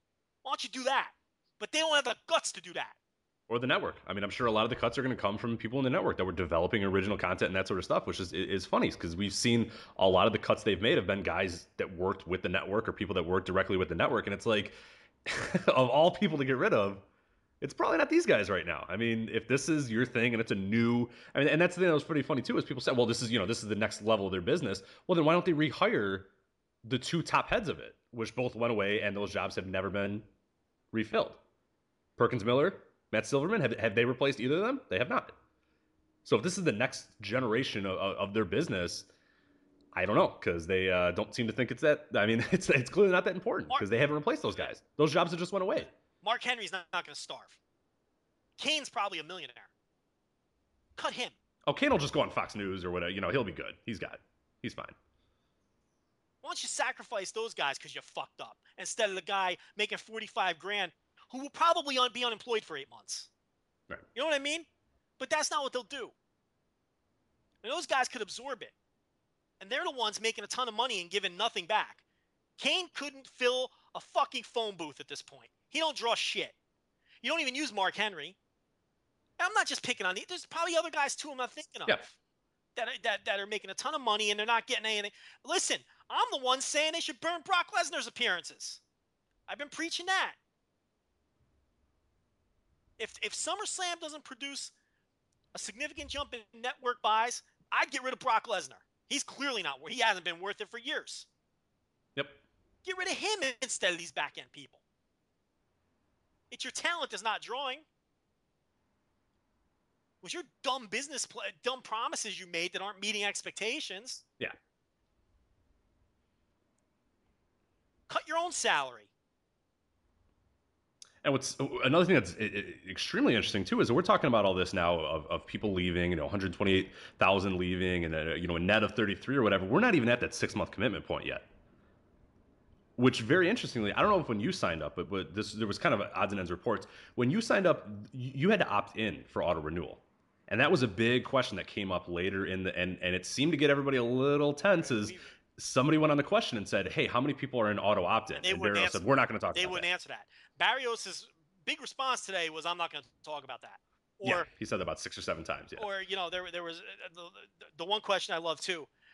They mentioned that the network was going to bring pay-per-view to markets that didn't have any access to the pay-per-view events. And somebody asked him what those markets are, and his answer was a lot. This is another man who makes millions of dollars, presumably, to do this job, and he wouldn't answer any questions and didn't have answers. It's over the top, Joe. I'm just going to say over the top and hope that you understand what that means. Over the top. It was an absolute fiasco. Why don't you get rid of Barrios? Why don't you get rid of him? He's I'm surprised he's still there. I'll be honest. I thought after that first number they would say, okay. Just get rid of him instead of the poor slob working in marketing who can't afford 2 cars and can't go on a vacation to begin with. Why don't you get rid of him? There's some of these wrestlers who do nothing, who will be fine. They'll be fine.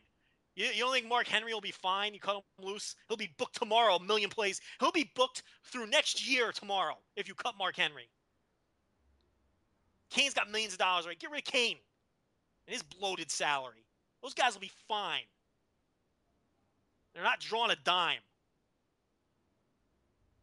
And I think this is the real interesting thing about this entire thing, and you sort of talked about it a little bit on Twitter, and I thought is that we're getting to a point now where you really have to think of these pay-per-views and think of these events and really start getting back, in a lot of ways, go back to the old era of drawing people. I mean, for a while, WWE had just kind of rested on their laurels, and everything was sort of the same. It was, Raw got this X amount, these pay-per-views maybe here and there would have big blips. We'd all build to WrestleMania, we'd build the Royal Rumble, we'd build to SummerSlam. The B shows would get their little bit.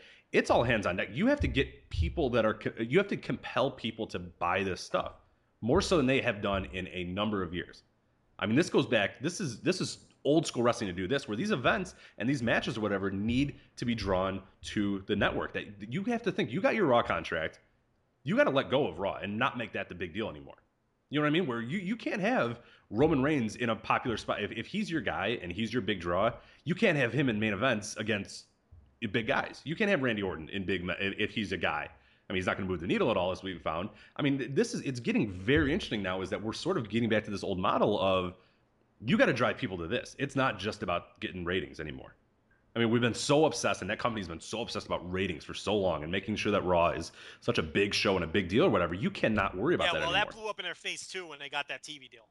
Right, exactly. And what did that, that you sold out to make your TV the biggest thing in the world, and it's faltered and it's caused you a ton of issues, and now you're at a point where you have made and trained an audience to not buy your product, to say, cool, every Monday I get 3 hours for free, done, turn off, I'm out. And I'll tell you what, you and I will watch Clash of the Champions till we're blue in the face. We'll watch WCCW, but that's not nobody else cares. People forget that. Nobody cares. No one cares about that shit.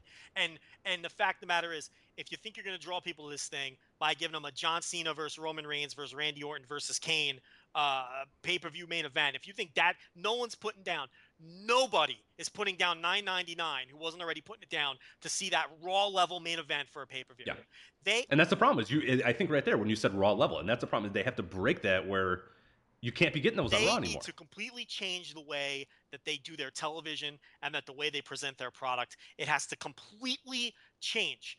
The important shit has to be shifted to the network.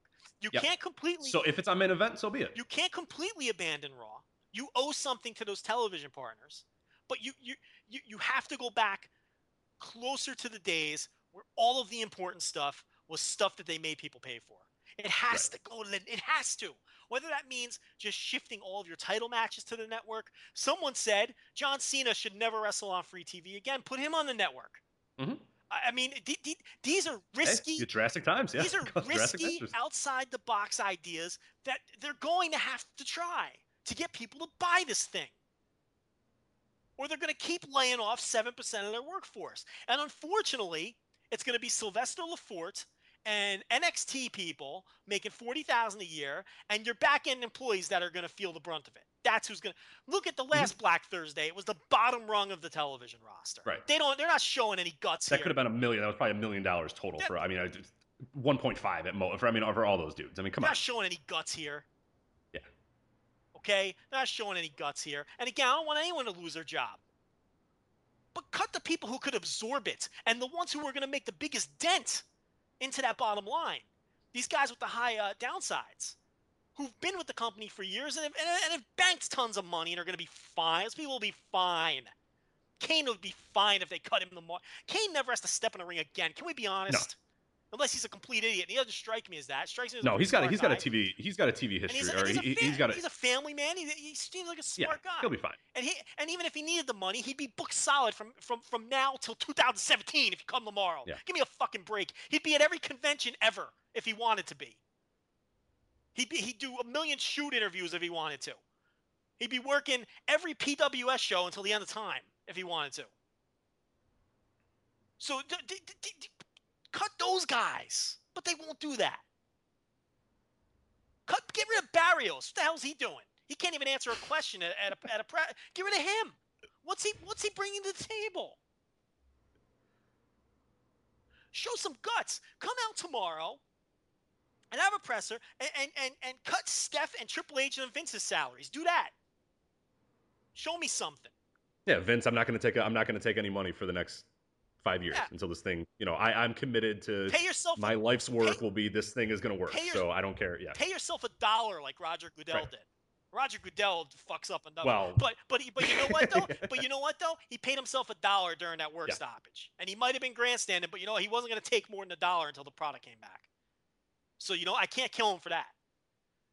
But I think that's really the thing, and we've had people, and you sort of mentioned it. You put the question out to people on Twitter. Okay, now what do you do? And we've heard little stuff here and there about well, NXT has to be more important. This has to be more important. And I agree with a lot of the stuff that's really come out and a lot of the ideas. But as we sort of alluded to right now, is you have to right now all hands on deck. Everybody get in here and say, you know what? what we're doing isn't working. We got to completely alter the way we do TV, we do pay-per-views, how we present these pay-per-views. It can't be these. And we have people on Twitter saying, oh, you got to wait and see. You got to wait and see. You got to wait and see. What magical thing do you think is going to happen that all of a sudden in a year is going to all of a sudden make people join on? I mean, you cannot keep doing what they're doing now, or else you're going to get 33,000. There's no more wait. Net subscribers in 6 months. I mean, the whole thing has to change. The whole way that you approach wrestling and booking wrestling and when matches happen and that sort of stuff, that's got to change. I mean, if this is really, as you said, or as people are saying, a shift in the business, which it absolutely is, then make it that way. Don't just do the same old thing and have Jerry Lawler go, oh, get the network, it's awesome. It can't be that. There's no more wait and see. They have to drastically change the way they present their products. And Monday Night War and WWE rivalries is not going to do it. None of that shit. Oh, when they put Nitro on there, everyone's going to get on there. Okay, well, how many people are still watching the old WCW pay-per-views? I mean, the first 2 weeks after that, we had everybody in the world live tweeting every event they've ever seen, and now there's 2 people that do it ever. They have to completely drastically change the way they do their business, and the important shit has to be on this network. Yep. Like I said, you have to go back to think of it as a house show. Think of WWE Network as a house show. You have to tell these people right now it's got to be the regional, it's got to be whatever. It's just the drive, the 100% drive of the product has to be to the network if it's going to be this big deal, if it's going to be that shift in business. You can't just, this idea of, hey, we're going to give you the exact same product you were getting before, but hey, buy this network because it's over the top. I mean, okay, it's not working. And WrestleMania didn't do it, so now you know. And that's what we said from the beginning, and that's where a lot of people were saying, oh, you're just gloating because you were right. I mean, it's not that we were right. This isn't an opinion-based thing. This is numbers. And we said, and the numbers said that if WrestleMania wasn't going to do it, what in your world, how dumb could you be thinking there's anything else? What else is there? That thing drove their product, WrestleMania. I mean, that thing, and Chris Harrington has done numerous studies on that. I mean, that thing is 20% of their overall revenue for a year. That thing is a monster, WrestleMania. That's it. That's WrestleMania was it, and that's what we were screaming from the rooftops. And if WrestleMania didn't get $1 million, you're done. Yeah, I mean, it's not going to happen without thinking outside the box and doing something different. So. Yeah, now you have to drastically change something, and it's very interesting. And there's a few other things that came out of the Q2 that I want to talk about real quick as well. They did confirm still that their pay-per-view revenue they have at 0 for 2015. So there's the idea that they're going back on pay-per-view or anything. That's not happening. So unless that drastically changes anytime soon. But international rollout's finally happening, so I can't wait till that. I guess we'll have to wait for that, Joe. Because remember how that's going to change everything again? Yeah, it's... So when they get another 70,000 from that, and then the expenses go up, then we can have this conversation again in a few months. I don't know why people think if they're getting less than 700,000 people in the United States... Their home base, their biggest market, why internationally, where a large chunk of people own it... Right? Singapore is just frothing at the mouth, Joe, to get this thing. I don't know why that's going to make... 100,000 Singaporeans are just... Is that Singapore? What are Singapore citizens called? Thailand, right? Thai people. Oh, why does it say Singapore? It's Singapore. Singapore's in Thailand, isn't it? No. Okay, I'm looking. It's not. No. I'm no geography major, but Singapore is... No, it's a sovereign state. Is it really? Yeah. There you go. Geography lessons here on the Republic of Singapore is a sovereign city-state island in Southeast Asia, southern tip of the Malay Peninsula. There you go. All right, Singapore is a sovereign. What are the natives called? I don't know. Are Singaporeans? Singaporeans. They're frothing at the mouth, Joe. They can't wait. Well, yeah, whatever. The problem is the international. Once Malaysia gets it, it's all over. The problem is the international people who are frothing at the mouth already have it. And no one wants to believe that either, even though Dave Meltzer and Chris Harrington did independent studies and came up with the same number and came up with the same fucking number independently. But what are you gonna do? Look, it's not good, people. The number, if you're wondering if the number is good or bad, maybe you're a first-time listener. This number wasn't bad that came out. It was horrendous. It was scary. Listen, when things are going swimmingly, what did they call it? A solid base. Yeah, they said 700,000 is solid. When you have a solid base and things are going good, you don't fire 7% of your workers, and that's what they're doing. So that tells you all you need to know. So a few other things that came up before we move on to another topic here. Canada, and that's for any Canadian listeners that we have. A very interesting model that WWE is doing. One that was outdated. Remember how a year ago or a year or two ago the pay channel was outdated and irrelevant? Yes. Well, WWE will be launching a pay channel model in Canada for the WWE Network. So they'll have a live stream that people can pay for, and then they'll also do an HBO, similar to HBO Go, where you'll have an authenticated app that will have the on-demand content. So, yeah, and they'll be counting this with the network yes, and there's a lot of things that are being lumped into the network now. So here's your other clue. Now they're starting to fluff the numbers, because you can definitely argue for or against the idea that these subscriptions should count towards the network subscriptions, but they're lumping them all in. And this deal, Joe, 10 years. It's insane. I'd say that's. And one of the things that was funny too, somebody asked a question, and Barrios was about to say something stupid, and Vince just said they gave us an offer we couldn't refuse. Right, and once it just interrupted and said, "That's why we did it, because money. I want money. Vince, I need money." Vince talked, and that was that. And Barrios went, "Yeah, okay." And then they asked Barrios what the top 10 markets were for, and he didn't have an answer for that either. He didn't. Over the top. It's ridiculous. They come ill prepared, or they either come. It's either that they're ill prepared for these things, or they just don't want to reveal anything. And either way, I mean, what the fuck? I don't own the stock, but I would hate if you were an actually investor, because I'm not an investor, and people might mix that up. I don't care. I mean, one way or another, it doesn't really matter to me. I just watch this product. Honestly, I'd like it to do well. I would like to pay $9.99 for this thing for the rest of the time, but I know the price is going to go up, or I know they're going to charge us for the pay-per-views. Well, speaking of, not charging for the pay-per-view, but one more thing before we get out is the difference. Not get out, we're some more topics still. Come on, it's not going to end now. But issues with the they're now doing a 1-month subscription at $19.99, and that some people have said that's a smart idea. But one of the issues is, and they're also going to do an issue sort of where you can pay 6 months up front, so it's less of the monthly $9.99 commitment thing or whatever. But the big thing is that the 1-month subscription at $19.99. So yes, this is a good idea because I want WrestleMania, I don't want all this other stuff. $19.99, huge savings. Good, I'm saving 40 to 50% off. These big shows, big deal, cool. But why? And my question to a few people on Twitter was, okay, but right now they're giving you 80% off these pay-per-views, and people aren't taking it. I never thought that the 6-month commitment thing was the reason why people didn't like this thing. Did you ever get that impression that people are saying, well, whoa, 6-month commitment? I get 80% off, all this content? I never thought that was the issue. Not in significant numbers, no. No, and so what this thing does is it's cool. It's a good idea. I mean, yeah, it makes sense, and it seems like it would work that people, hey, I want to watch SummerSlam, $19.99. Cool, there you go, good savings. But those aren't good numbers. Those are not going to, that's just going to be blips of revenue here and there. You don't need that.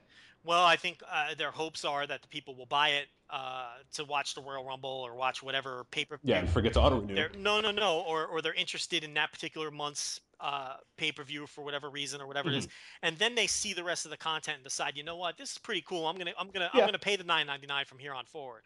I think that's what they're hoping. It's worth a shot because the other thing is the $19.99 isn't that far off from the rake that they were taking from traditional pay-per-view anyway. Right. It's a little less, but it's not significantly less. So it's not a bad idea. And look, I'm not going to rip them for trying new things because they need to rip new things. They need to try new things. So I can't rip them for it. It's worth a go. It's definitely worth a go. It's definitely worth a shot. So I like it. But they need, instead of fucking around with the pricing and different hustles and ways to get people to pay renewals for and how about revamp? Nothing's going to change until they revamp the way the product is structured, or the product catches fire and gets hot. If the product that was one of my big things hot, again. Then all bets are off. Right.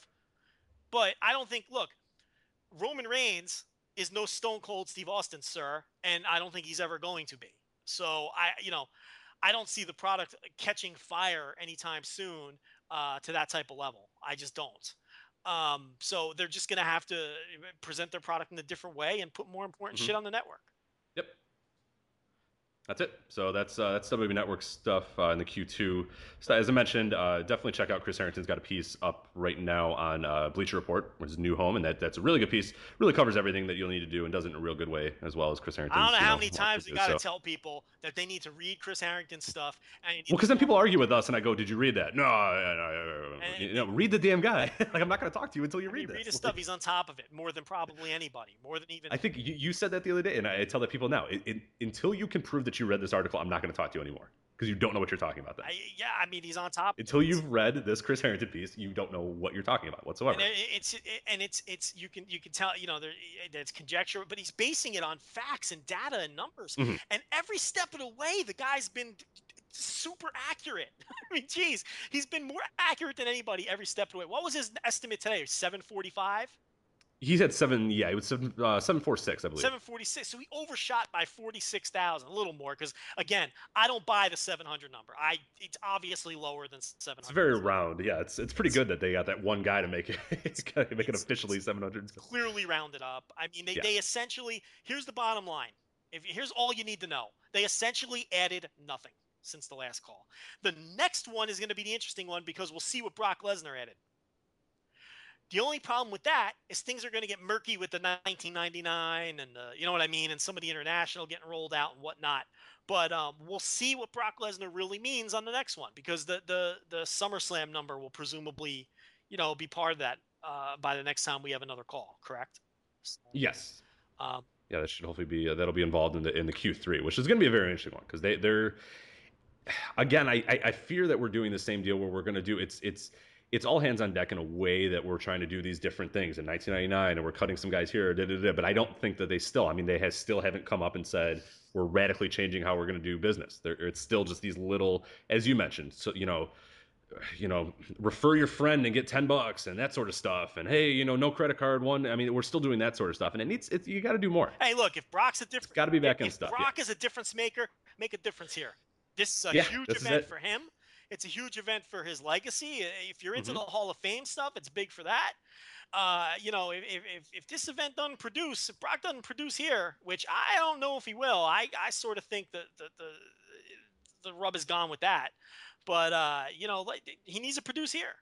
So Paul Heyman might be the most important person in WWE right now, because he's got to put over this SummerSlam match and get people to subscribe to this network to watch Brock Lesnar versus John Cena. It's all about Paul Heyman and John Cena, because Brock Lesnar's aura is what it is at this point. None of that's going to change. And he's not going to be there. Right. That's the problem too. He's not going to be there. So I mean, it's up to Paul Heyman and John Cena right now to get some significant buys here, because after that there's then it's Rumble. Then we're waiting for, because then nothing between then and now, unless something changes, is going to drive anything until Royal Rumble. So. Oh man, it's just we wish we had something good to say ever about this thing. Yep, we love it. We'll be watching it in a few minutes when we're done here. But yeah, I tell you what, Rich, I was talking about that pizzeria that opened a couple blocks over. Yeah, I got a hold of the menu here. Okay, let's read the menu word for word. I'm not encouraged, and I'm going to tell you why. Let's see. There's a lot of fancy pizza on this menu, and from my experience, fancy pizza. We'll explain fancy pizza. I'll explain it to you. If I was back home in Jersey and I was going to a pizzeria, I'm going to walk in. If I'm going to get a pie or I'm going to get a slice, I'm just getting plain or I'm getting pepperoni. Okay? Yeah. Plain, not cheese. You just say plain. You don't walk in and say cheese. That's an instant indicator that you're not from the New York. I have a story here in a sec, but I'll let you know when you. So you walk in, you get plain. You get pepperoni. You don't put fruit. You don't get pineapple. All this bullshit. All right, but anyway, there's nothing wrong with pineapple on pizza. No, that's because you're not from. You're from Chicago. You know what the hell you're talking about either. So here we go. I get shit for putting pineapple on pizza here. So here we go. Here, I got this menu here, and I'm already concerned. Philly cheesesteak pizza, spicy Hawaiian pizza, buffalo chicken pizza. These all sound really good to me. I don't know what you're talking about. Mediterranean pizza, which is white cream sauce, sliced mushrooms, red onions, zucchinis, spinach, artichokes, capers, ripe olive. Grandpa Lanza is turning in his grave. I don't know if your grandpa's dead, but if he had the capers on his pizza. He's dead, all right. Ripe olives and blended. Let me tell you something. All I want is a pie. I just want a pepperoni pie. Well, I don't need you to reinvent the wheel. Well, I don't think you have to order the one with capers but this is all that's on the menu. This scares me because, look, I'm sure I can call these guys up and say, deliver me. It doesn't say list of ingredients. It doesn't say cheese. I could probably do that. Size. Listen, I could probably call them up and do that. But the fact of the matter that they're pushing all these, ridiculous fancy pizzas tells me that they can't even get I guarantee you they don't get the basics right. I guarantee it, Rich. I guarantee it. When I walk into a pizza, you go to New York City, you go to New Jersey, you walk in a pizzeria. What I want to see when I walk in is a crusty-looking Italian guy with a white T-shirt with marinara and oil stains and and chest hair, and visible chest hair peeking out from the V-neck, and I guess that's the key, wearing an apron around his waist that he's had since 1978 because he's too cheap to order new aprons. Okay, because he's paying exorbitant New York City rent or East Coast rent. Okay, and you walk in and he's got the pizzas ready and he's got a plain pie and he's got a pepperoni pie sitting there, and those are your choices. Those are your slice choices. Like you want to get a pie with mushroom or sausage, sure, I'll make it for you. But if you want slices, that's what you want. You don't want to walk in there and see Mediterranean pizza with white cream sauce, sliced mushrooms, red onion, zucchini. That's a joke. That's a joke. And I dare you to walk in and say, "Oh, can I have a pie? Can I have a Hawaiian?" He'll throw you out of the joint. As Willie should. He's never even had a pineapple. That dude's never even had a pineapple. He'll throw you right out of there. Pineapple. He'll throw you out of there as well he should. So I'm a little concerned about this. That's not good. Yeah, it's a bad start. I enjoyed all the pizzas that you said, but I think the way that your menu's sort of saying that the menu's got to say, and I worked at a pizza place for 5 or 6 years or whatever. You have to the head of it has to be, here's what we got, and that's what we sort of had. We had the cheese, 1 topping, 2 topping, 3 topping. Then we had a list of toppings down there.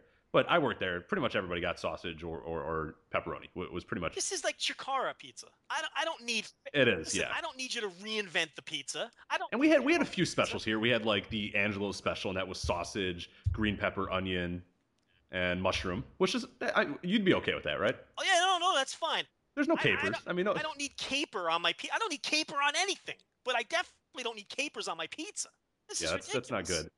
My story was pretty interesting. So my buddy, he moved to a new apartment, and I'll tie this in because we were watching the network, and we decided we wanted to get something to eat. So of course we're going to get pizza. So he's got this, he moved in, his apartment gave him a stack of coupons of here's, area businesses to attend. So we get this one. They have a really good deal. It's like $14.99 for like a 20-inch pizza, and we're not going to eat a 20-inch pizza, but we're like, shit, he'll have pizza for days. He just moved into an apartment. So we called to order them. We're going to get pepperoni because that's usually when me and him get together, and you would appreciate this. We get pepperoni. He's a no-nonsense guy too. If there was a pepperoni on his pizza, he'd probably just never eat pizza again. So we just get pepperoni. So he calls the guy and he goes, okay, yeah, I have a coupon for $14.99 one top plus a topping. So it's $14.99 plus a topping. So he says, yeah, we'll get pepperoni as our topping. And the guy goes, okay, cool, and then delivery, da da da. So he goes, okay, that'll be $21.50 or something like that. And my buddy goes, whoa! I said I had a coupon for $14.99. And he goes, yeah. And he goes, plus 1 topping, right? And he goes, how much is the topping? Oh, $1.25, $2, whatever it is. So he goes, I'm still not getting how this is adding up. He goes, yeah, you got cheese and you got pepperoni. And everyone, yeah. And he goes, yeah, cheese is a topping. Oh, he counted cheese as a topping? And my buddy said, go fuck yourself. Yeah, I wouldn't. Yeah, absolutely. I would have. And rip that piece of thing up. And that place. I'd say call the cops. I'm not paying for cheese as a topping. Get lost, pal. Is pizza without cheese? It's literally not. Like it's not like the essential part of pizza is the cheese. All right. You have never seen us. I mean, we've ranted about this thing for an hour and a half. Like it ruined our night that this guy that's ridiculous. Even insinuated that cheese counted as a topping. That's ridiculous. So we wanted to call back and just order pizza with just the pepperoni. He would have said. And see what he does. Does he just put sauce on top of it? Right. Like the thing's gonna burn like crazy. All right, have fun. Clean your oven for the rest of the week. He's scamming everybody. On this menu, there's also a summer berry salad. This is not looking good, Rich.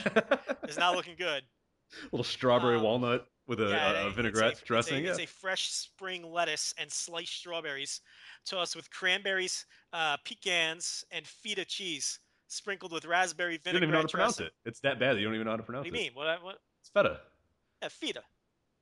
Oh. And pecans. I don't say pecan either. It's pecans. All right, and the raspberry vinaigrette. I think I say pecan. I say pecan. Yeah, it's a pecan. Pecan. Yeah, you're out of your mind. And then they've got the. Here's an interesting one. This poor they better sponsor us. They've got I'll plug them. It's Game Time Pizza, College Station, Texas. Okay. Here sandwiches here. We got one called The Boss, which can tie into NXT because that would be what's that broad's name? Whatchamacallit?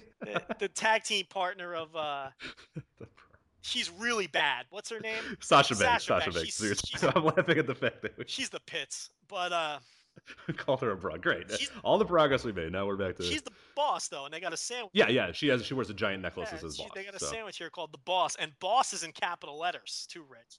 They mean business with this boss sandwich here. I'm looking at the their Yellow Pages thing here. Is hand tossed dough baked in a stone oven with the fresh ingredients available. So if it's a stone oven, more times than not it sucks. So you looked up Game Time Pizza. That's what you're looking at. Yeah, I did. Yep.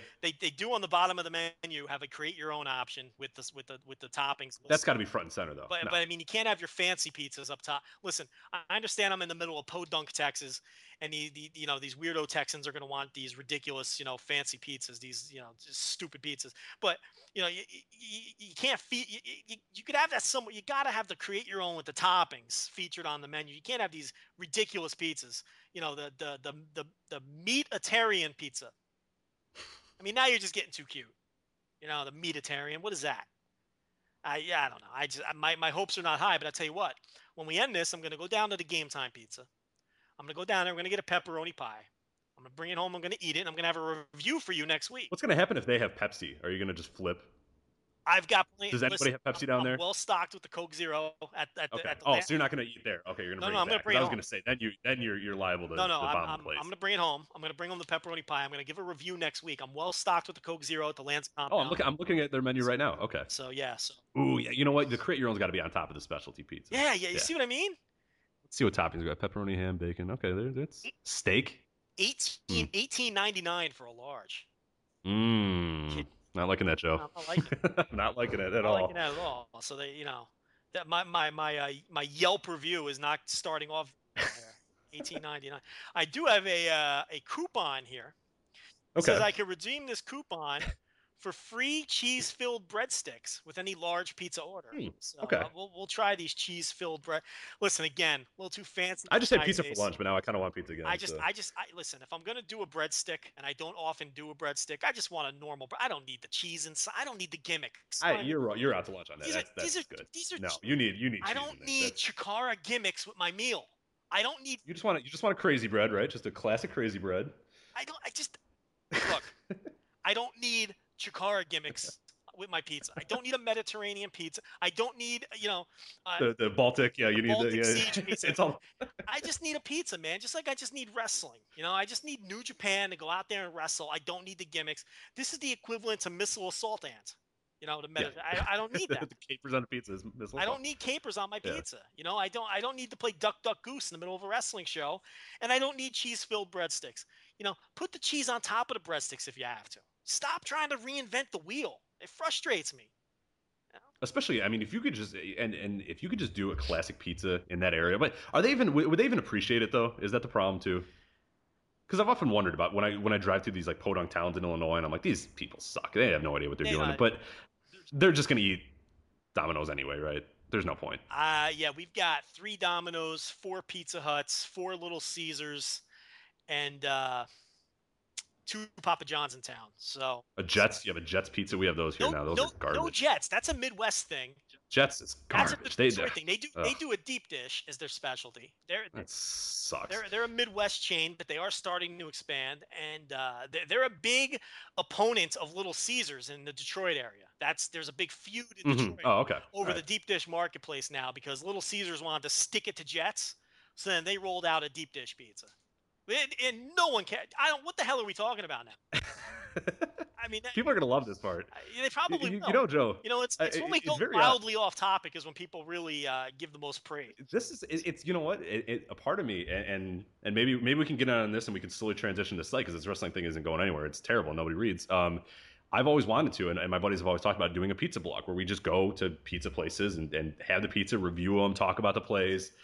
Give ratings, that sort of stuff. It's a blog devoted to us going to pizza. And then my hope is that we walk into a place and they go, Rich.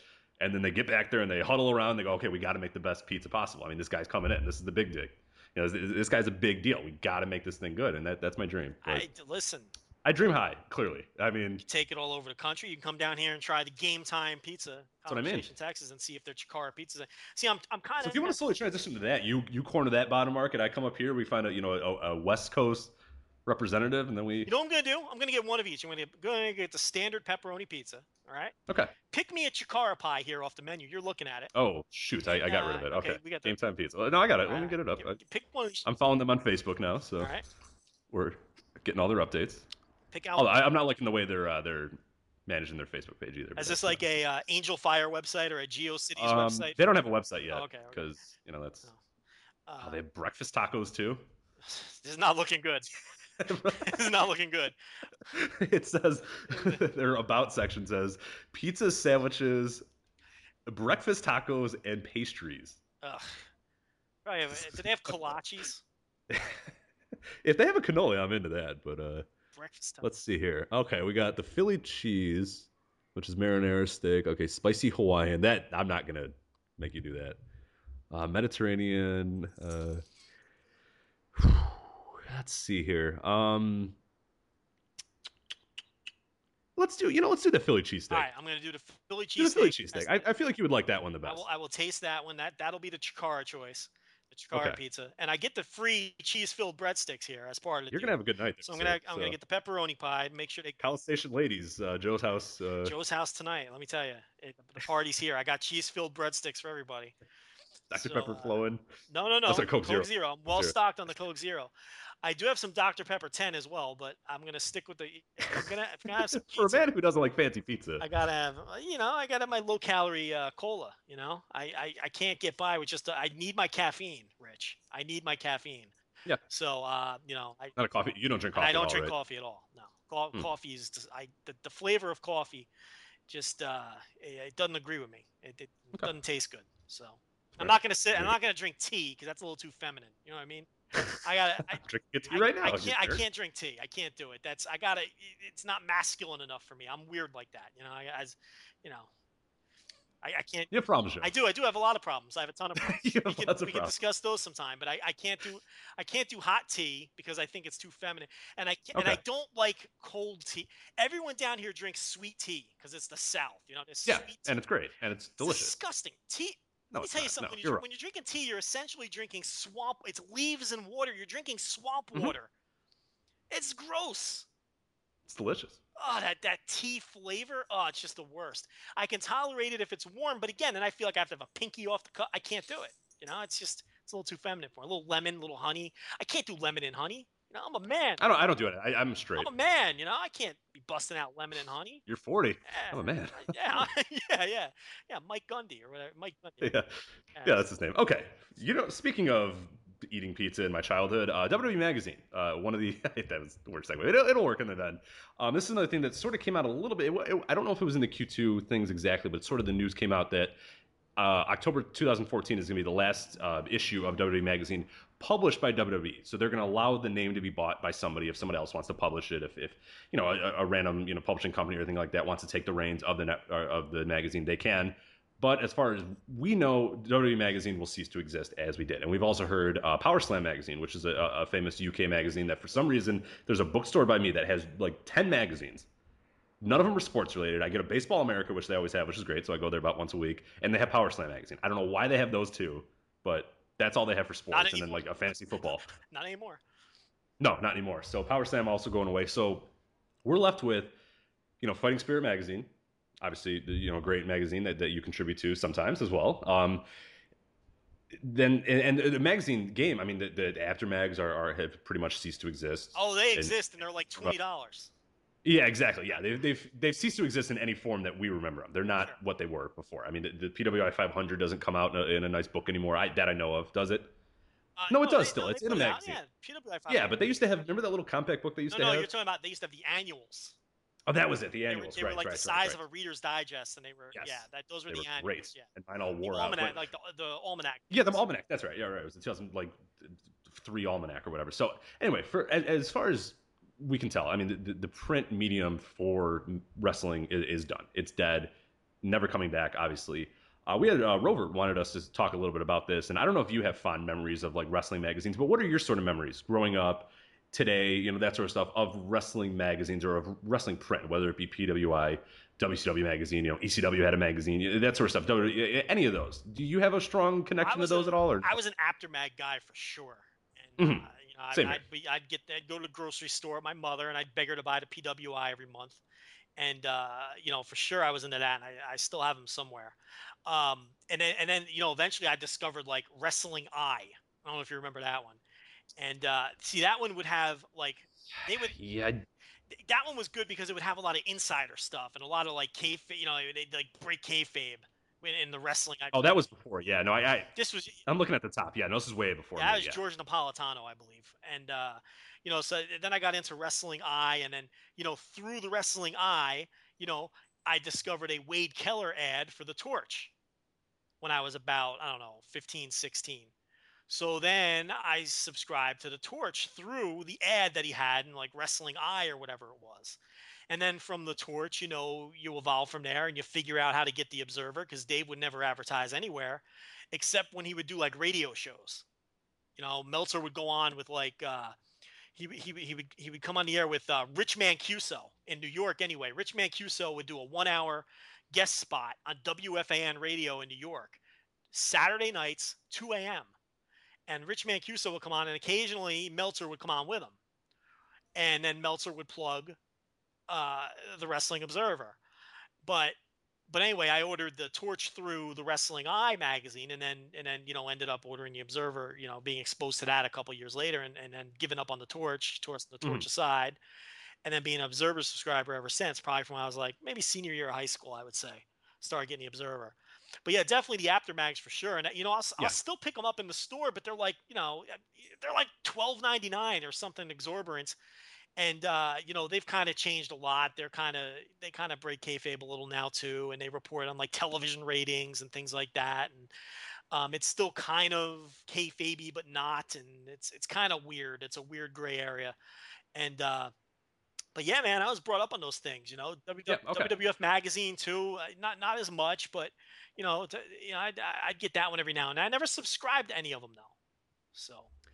Yeah, I was the same. I have a similar story to you, is that and that's why they have really a fond spot in my heart. And I think that the reason I'm a wrestling fan now is a lot of it is because of wrestling magazines. Because I remember just starting to get into it a little bit, and from time to time I would go to my library, and my library had back issues of WWF magazine, and they went back as far as I mean, they might have gone 88 or something like that. There was this section, it was like the young adult section that I found. I mean, I was still pretty young at this point, and I like snuck into this young. I didn't think I was supposed to be there, because there were like weird like teenage romance novels and stuff all over the place. So I didn't think that I was really supposed to, you know, go there or whatever. I don't know if my mom even knew I was supposed to be there, but I would go there, and like there would be days, you know, in the summer, if it was a rainy day or whatever, I'd ride my bike to the library, I'd go, and I would just sit there and I'd read every single issue front to back. And I went through every single one from like 1997 and 1988. And that's how I learned, because like I said, I started watching, I mean, people might not know that, but I started watching in, you know, 96, 97 is when I caught up. I had to catch all the way back up to all this other stuff. And that's how I learned, is through these magazines, of reading the results, reading the stories. And obviously it was kayfabe and that sort of stuff, but it was okay. I was still learning. I was seeing pictures. I knew who everybody was. I could say, okay, no, I know who Junkyard Dog is now. I can see pictures of him or stuff like that. So that was really, to me as well. I was the same with you with the supermarkets. Every Saturday I go with my mom to shop, and she'd go do her shopping, and I would be right at the magazines, and you know, they'd be staggered. You know, WCW magazine would come out on the first week or whatever, WWF the second week, and I would go there and I'd read them all front to back while I was sitting there, you know, doing it for free. Maybe I'd buy a few of them, but you know, I'm kind of a cheap ass, so I would just sit there and read it. My mom would be gone for 20 minutes, I'd sit there and read it, and really, I mean, it was a huge deal to me. I mean, few of the ones that I read, obviously WWF magazine. WCW magazine was pretty good. ECW was odd, but that was one that I enjoyed. Do you remember WOW magazine, The World of Wrestling? WOW. That's where Bill Apter moved on to.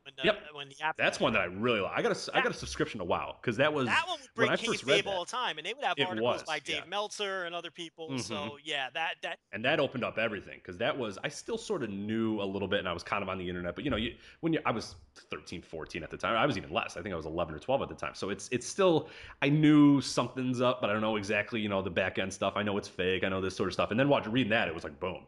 And then I got exposed to Meltzer and Apter and all these guys and the ads that they put in that magazine, because they knew it was targeted towards smart fans. That was a whole different animal. And that really exploded. And then from 1999 on, it was like, okay, you know, I got this now. And I've become an obsessive fan ever since then. But really, I don't think, without going to the library and going back and reading all those old things, or having a WOW magazine, I don't know what would have happened. The rest, I could have been like everybody else, and in 2001 go, shit's stupid, you know, I'm done, I'm growing up or whatever. But I had this connection to 30 years or whatever, and my library also had really old books. What was it? They had some of the wrestler magazines or whatever. What was the one before? It was Inside Wrestling before that, right? Well, there was the Wrestler and Inside Wrestling and they put together like annuals, correct? Sports Review Wrestling. Those are all the after mags that weren't Pro Wrestling Illustrated. No, your guy, he put out annuals, right? Who? I'm blanking on the name. What's his name? Yeah, because this is before. Which magazine? What was the one you were talking about? Wrestling Eye. Yeah, who was the publisher for that one again? I'm pretty sure it was George Napolitano. If I'm not yeah, mistaken. no, there it is. Yeah, he used to put out annuals, right? I don't for Wrestling Eye. I'm not sure, to be honest. Okay, well, I remember him doing something because I remember the name when I was growing up too, and just watching. And then I had a whole new exposure to like this '70s stuff, and this was weird. Like you open that magazine, you got dog collar matches, and Craig Valentine's bleeding it all over the place, and you're like, whoa, what the hell is this? And I really just had I mean, from there, I've always been interested in history, and pre-internet, that was my history, is going to the library and reading these magazines. And then when I read them all, I went back and just picked out random ones and reread them and did that sort of stuff. And that was it for me. I mean, every month, that's what I did. And that was, it consumed me is reading about wrestling. And I mentioned the PWI annuals. I would go through every single one of those and thumb through the results of because they had results for everything. Like these little cards. That's how I knew, I would see this Bryan Danielson pop up everywhere in like 2001. I'm like, this guy seems like he's a big deal. He's winning, he's and that sort of stuff. And it just opened up a whole different avenue. So for me, the print medium for me was everything. That was how I became a wrestling fan. And now obviously with the internet, it's evolved from that. And I don't buy them anymore or really read them anymore. But still, it's going to be a big blow. But I think there's a whole different generation. I mean, it's hard to. For me, I could still read a newspaper, but there's a generation before me that's never picked a newspaper up ever. So I get it. Yeah, I mean, it sucks. I just don't think it's something. It's like you're saying, people aren't brought up on. It's a lot like newspapers. People just aren't brought up on magazines anymore. Everything's instantaneous information. And those Pro Wrestling Illustrators were always like 2 or 3 months behind. I remember because they would have an ad for their back issues, and I would think of, because like you, I would learn history through the magazines when I was a kid. So I would think of significant title changes or things that happen in wrestling, and then I would try to work backwards and figure out what month it would be so I could order the back issue. And I would guess wrong half the time. You know what I mean? So I'd be like, all right, yeah, I want to read the issue when, say, Hogan beat the Iron Sheik or whatever. Yeah. Oh, no, I did that too. I would do that with the WWF magazine and go, okay, July 1996. Okay, cool. They're going to talk. And then maybe this is the WrestleMania issue. Oh, no, it's not. No, it's August. Right. Or whatever. Like, they were just so behind on them. PWI was so hard, because that would be January. So then you would order March, and then I would guess wrong, and it wouldn't be until April or whatever. So, and it's like, especially now, I mean, and I'm talking 25 years ago, when I was 10 years old or whatever. But you're talking now, you forget it. If something is a day old, nobody cares about it anymore. Forget 2 months old. So I'm trying to look up information on George Napolitano. I know he was a photographer for a long time. I'm trying to figure out if he was when people listen to this, someone's going to know, obviously. But I'm trying to figure out if he was the publisher of Wrestling Eye or if he was behind that, because he's the name I think of whenever I think of Wrestling Eye. But I could be incorrect. He could have just been the photographer for all I know. But I'm really coming up empty here on Google with information. So I'm actually not sure. So if we don't figure it out before we stop, let's see. This says Carmine Desperito. It says Wrestling's Main Event was his magazine. Was who? George. Oh, okay. Maybe that's where I'm confused. Wrestling Main Event was his, and Wrestling Eye. Wrestling Eye is Carmine doesn't say. Is the name. Oh, is that who you got? Okay. So I don't know, but anyway, yeah. So but there's still a couple floating around, like you said. I mean, Fighting Spirit magazine. Yeah, they do a great job. I mean, as a magazine, actually, if you'd like to pick up next month's Fighting Spirit magazine, I actually wrote the Battleground review. So I don't know why. So many people bailed on that thing that they had to give it to you. No idea. Nobody wants to do this thing. No idea how a WWE review ended up on my lap, of all people. I don't know what the hell Brian was thinking. But yes, I was assigned to Battleground for the upcoming issue. So I thought I tore it to shreds mercilessly, and I was a little worried about it. So I emailed them and said, hey, look, I don't know what you want for this review. I don't know if you just want straight, bare bones, straight to the facts, wrestler A beat wrestler B, and I don't know how much you want me to editorialize because I hated this show. And, he basically said that, he for future reference, that, he wants me to be me. So if I ever get assigned to a show that I don't like again, it's going to be a lot rougher than what I did. I thought I was rough on Battleground, but since he's giving me free reign, There you go. you'll get more of a Voices of Wrestling style review from Joe Lanza, without the profanity, of course. No, but they do a really good job too in their digital, their iPad stuff is pretty good. And I they say employ a lot of good people. I mean, you've got exactly, Rob Naylor and Jim Cornette and Missy Hyatt and let's not forget Magnus and David Bixenspan and there's a lot of interesting people. Alan, yeah, sure, Alan. So there's a lot of people who a lot of talented people who contribute to that. So forget me and my stupid 700-word New Japan reviews that aren't even credited. There's a lot more talented people than me writing for that magazine that do a great job every month, and it's really the last of its kind. Yeah, and that's a big reason too. I'm not saying that you have to pity support it because I think there's a lot of reasons to do it, but I think there's a good. I think there's an important thing that they're doing by staying alive and still being a magazine, because I think, and you're talking to two people right here that are doing this, and not saying that you can't be a historian without magazines like that. I mean, obviously you got Wikipedia at your fingertips or whatever, but I really think there's something to be said for sort of being able to attach, because to me the biggest thing was names to faces, where I knew these guys without ever watching 1998 WWF and eventually went back and watched them via tapes. I knew who every guy was because I saw the pictures. I saw this sort of stuff. I think there's a value to it of reading in that sort of format. And yeah, if you're not a paper person, they have an iPad app that's really good as well. That's great. And the layout's fantastic and that sort of stuff. So putting them over really strong, but they're the last of the dying breed. So I tell you what, and they're worth it. They're absolutely worth it. You make a good point, because I probably didn't see Abdullah the Butcher wrestle a match until I never saw it until 1991 when he popped up in WCW or whatever. Yet to me, throughout the 80s, when I was a little kid, he was one of the most famous wrestlers on earth. And why? Yep. Because he was shoved down your throat in those aftermaths. And the same thing applied for tons of other guys too. That Great Muta was always the one that I remember. Is I would read those old, I don't know if they were the annuals or whatever they were. I'd read these old books, and Muta was all over them, and I was just like, this guy's awesome. He's spraying mist everywhere, and it was just incredible to me. And I had never seen the guy, and I didn't see him until he came to freaking WCW in 2000. Remember that? Oh God, yeah, with the Insane Clown Posse and Vampire. Yeah. And, the Aftermag. He loves certain people. Sabu. Everywhere. And then we mentioned that about Liger. That was a huge thing of Liger. I knew who the hell Liger was. I hadn't watched Japanese wrestling ever. Sure. And I knew who Liger was, and you could show me a picture of him, and I'd say that's Juice and Thunder Liger. I knew him right away, and that's a lot of that is because I would read those magazines, and he'd be all over that. He'd be on the cover in the little bottom, or he'd be on a page or whatever. I mean, he's a guy that's. Liger, Muta, Sabu, Lex Luger was constantly featured. Dusty Rhodes in the early 80s was constantly. Mil Mascaris was a guy who, he was always on the cover.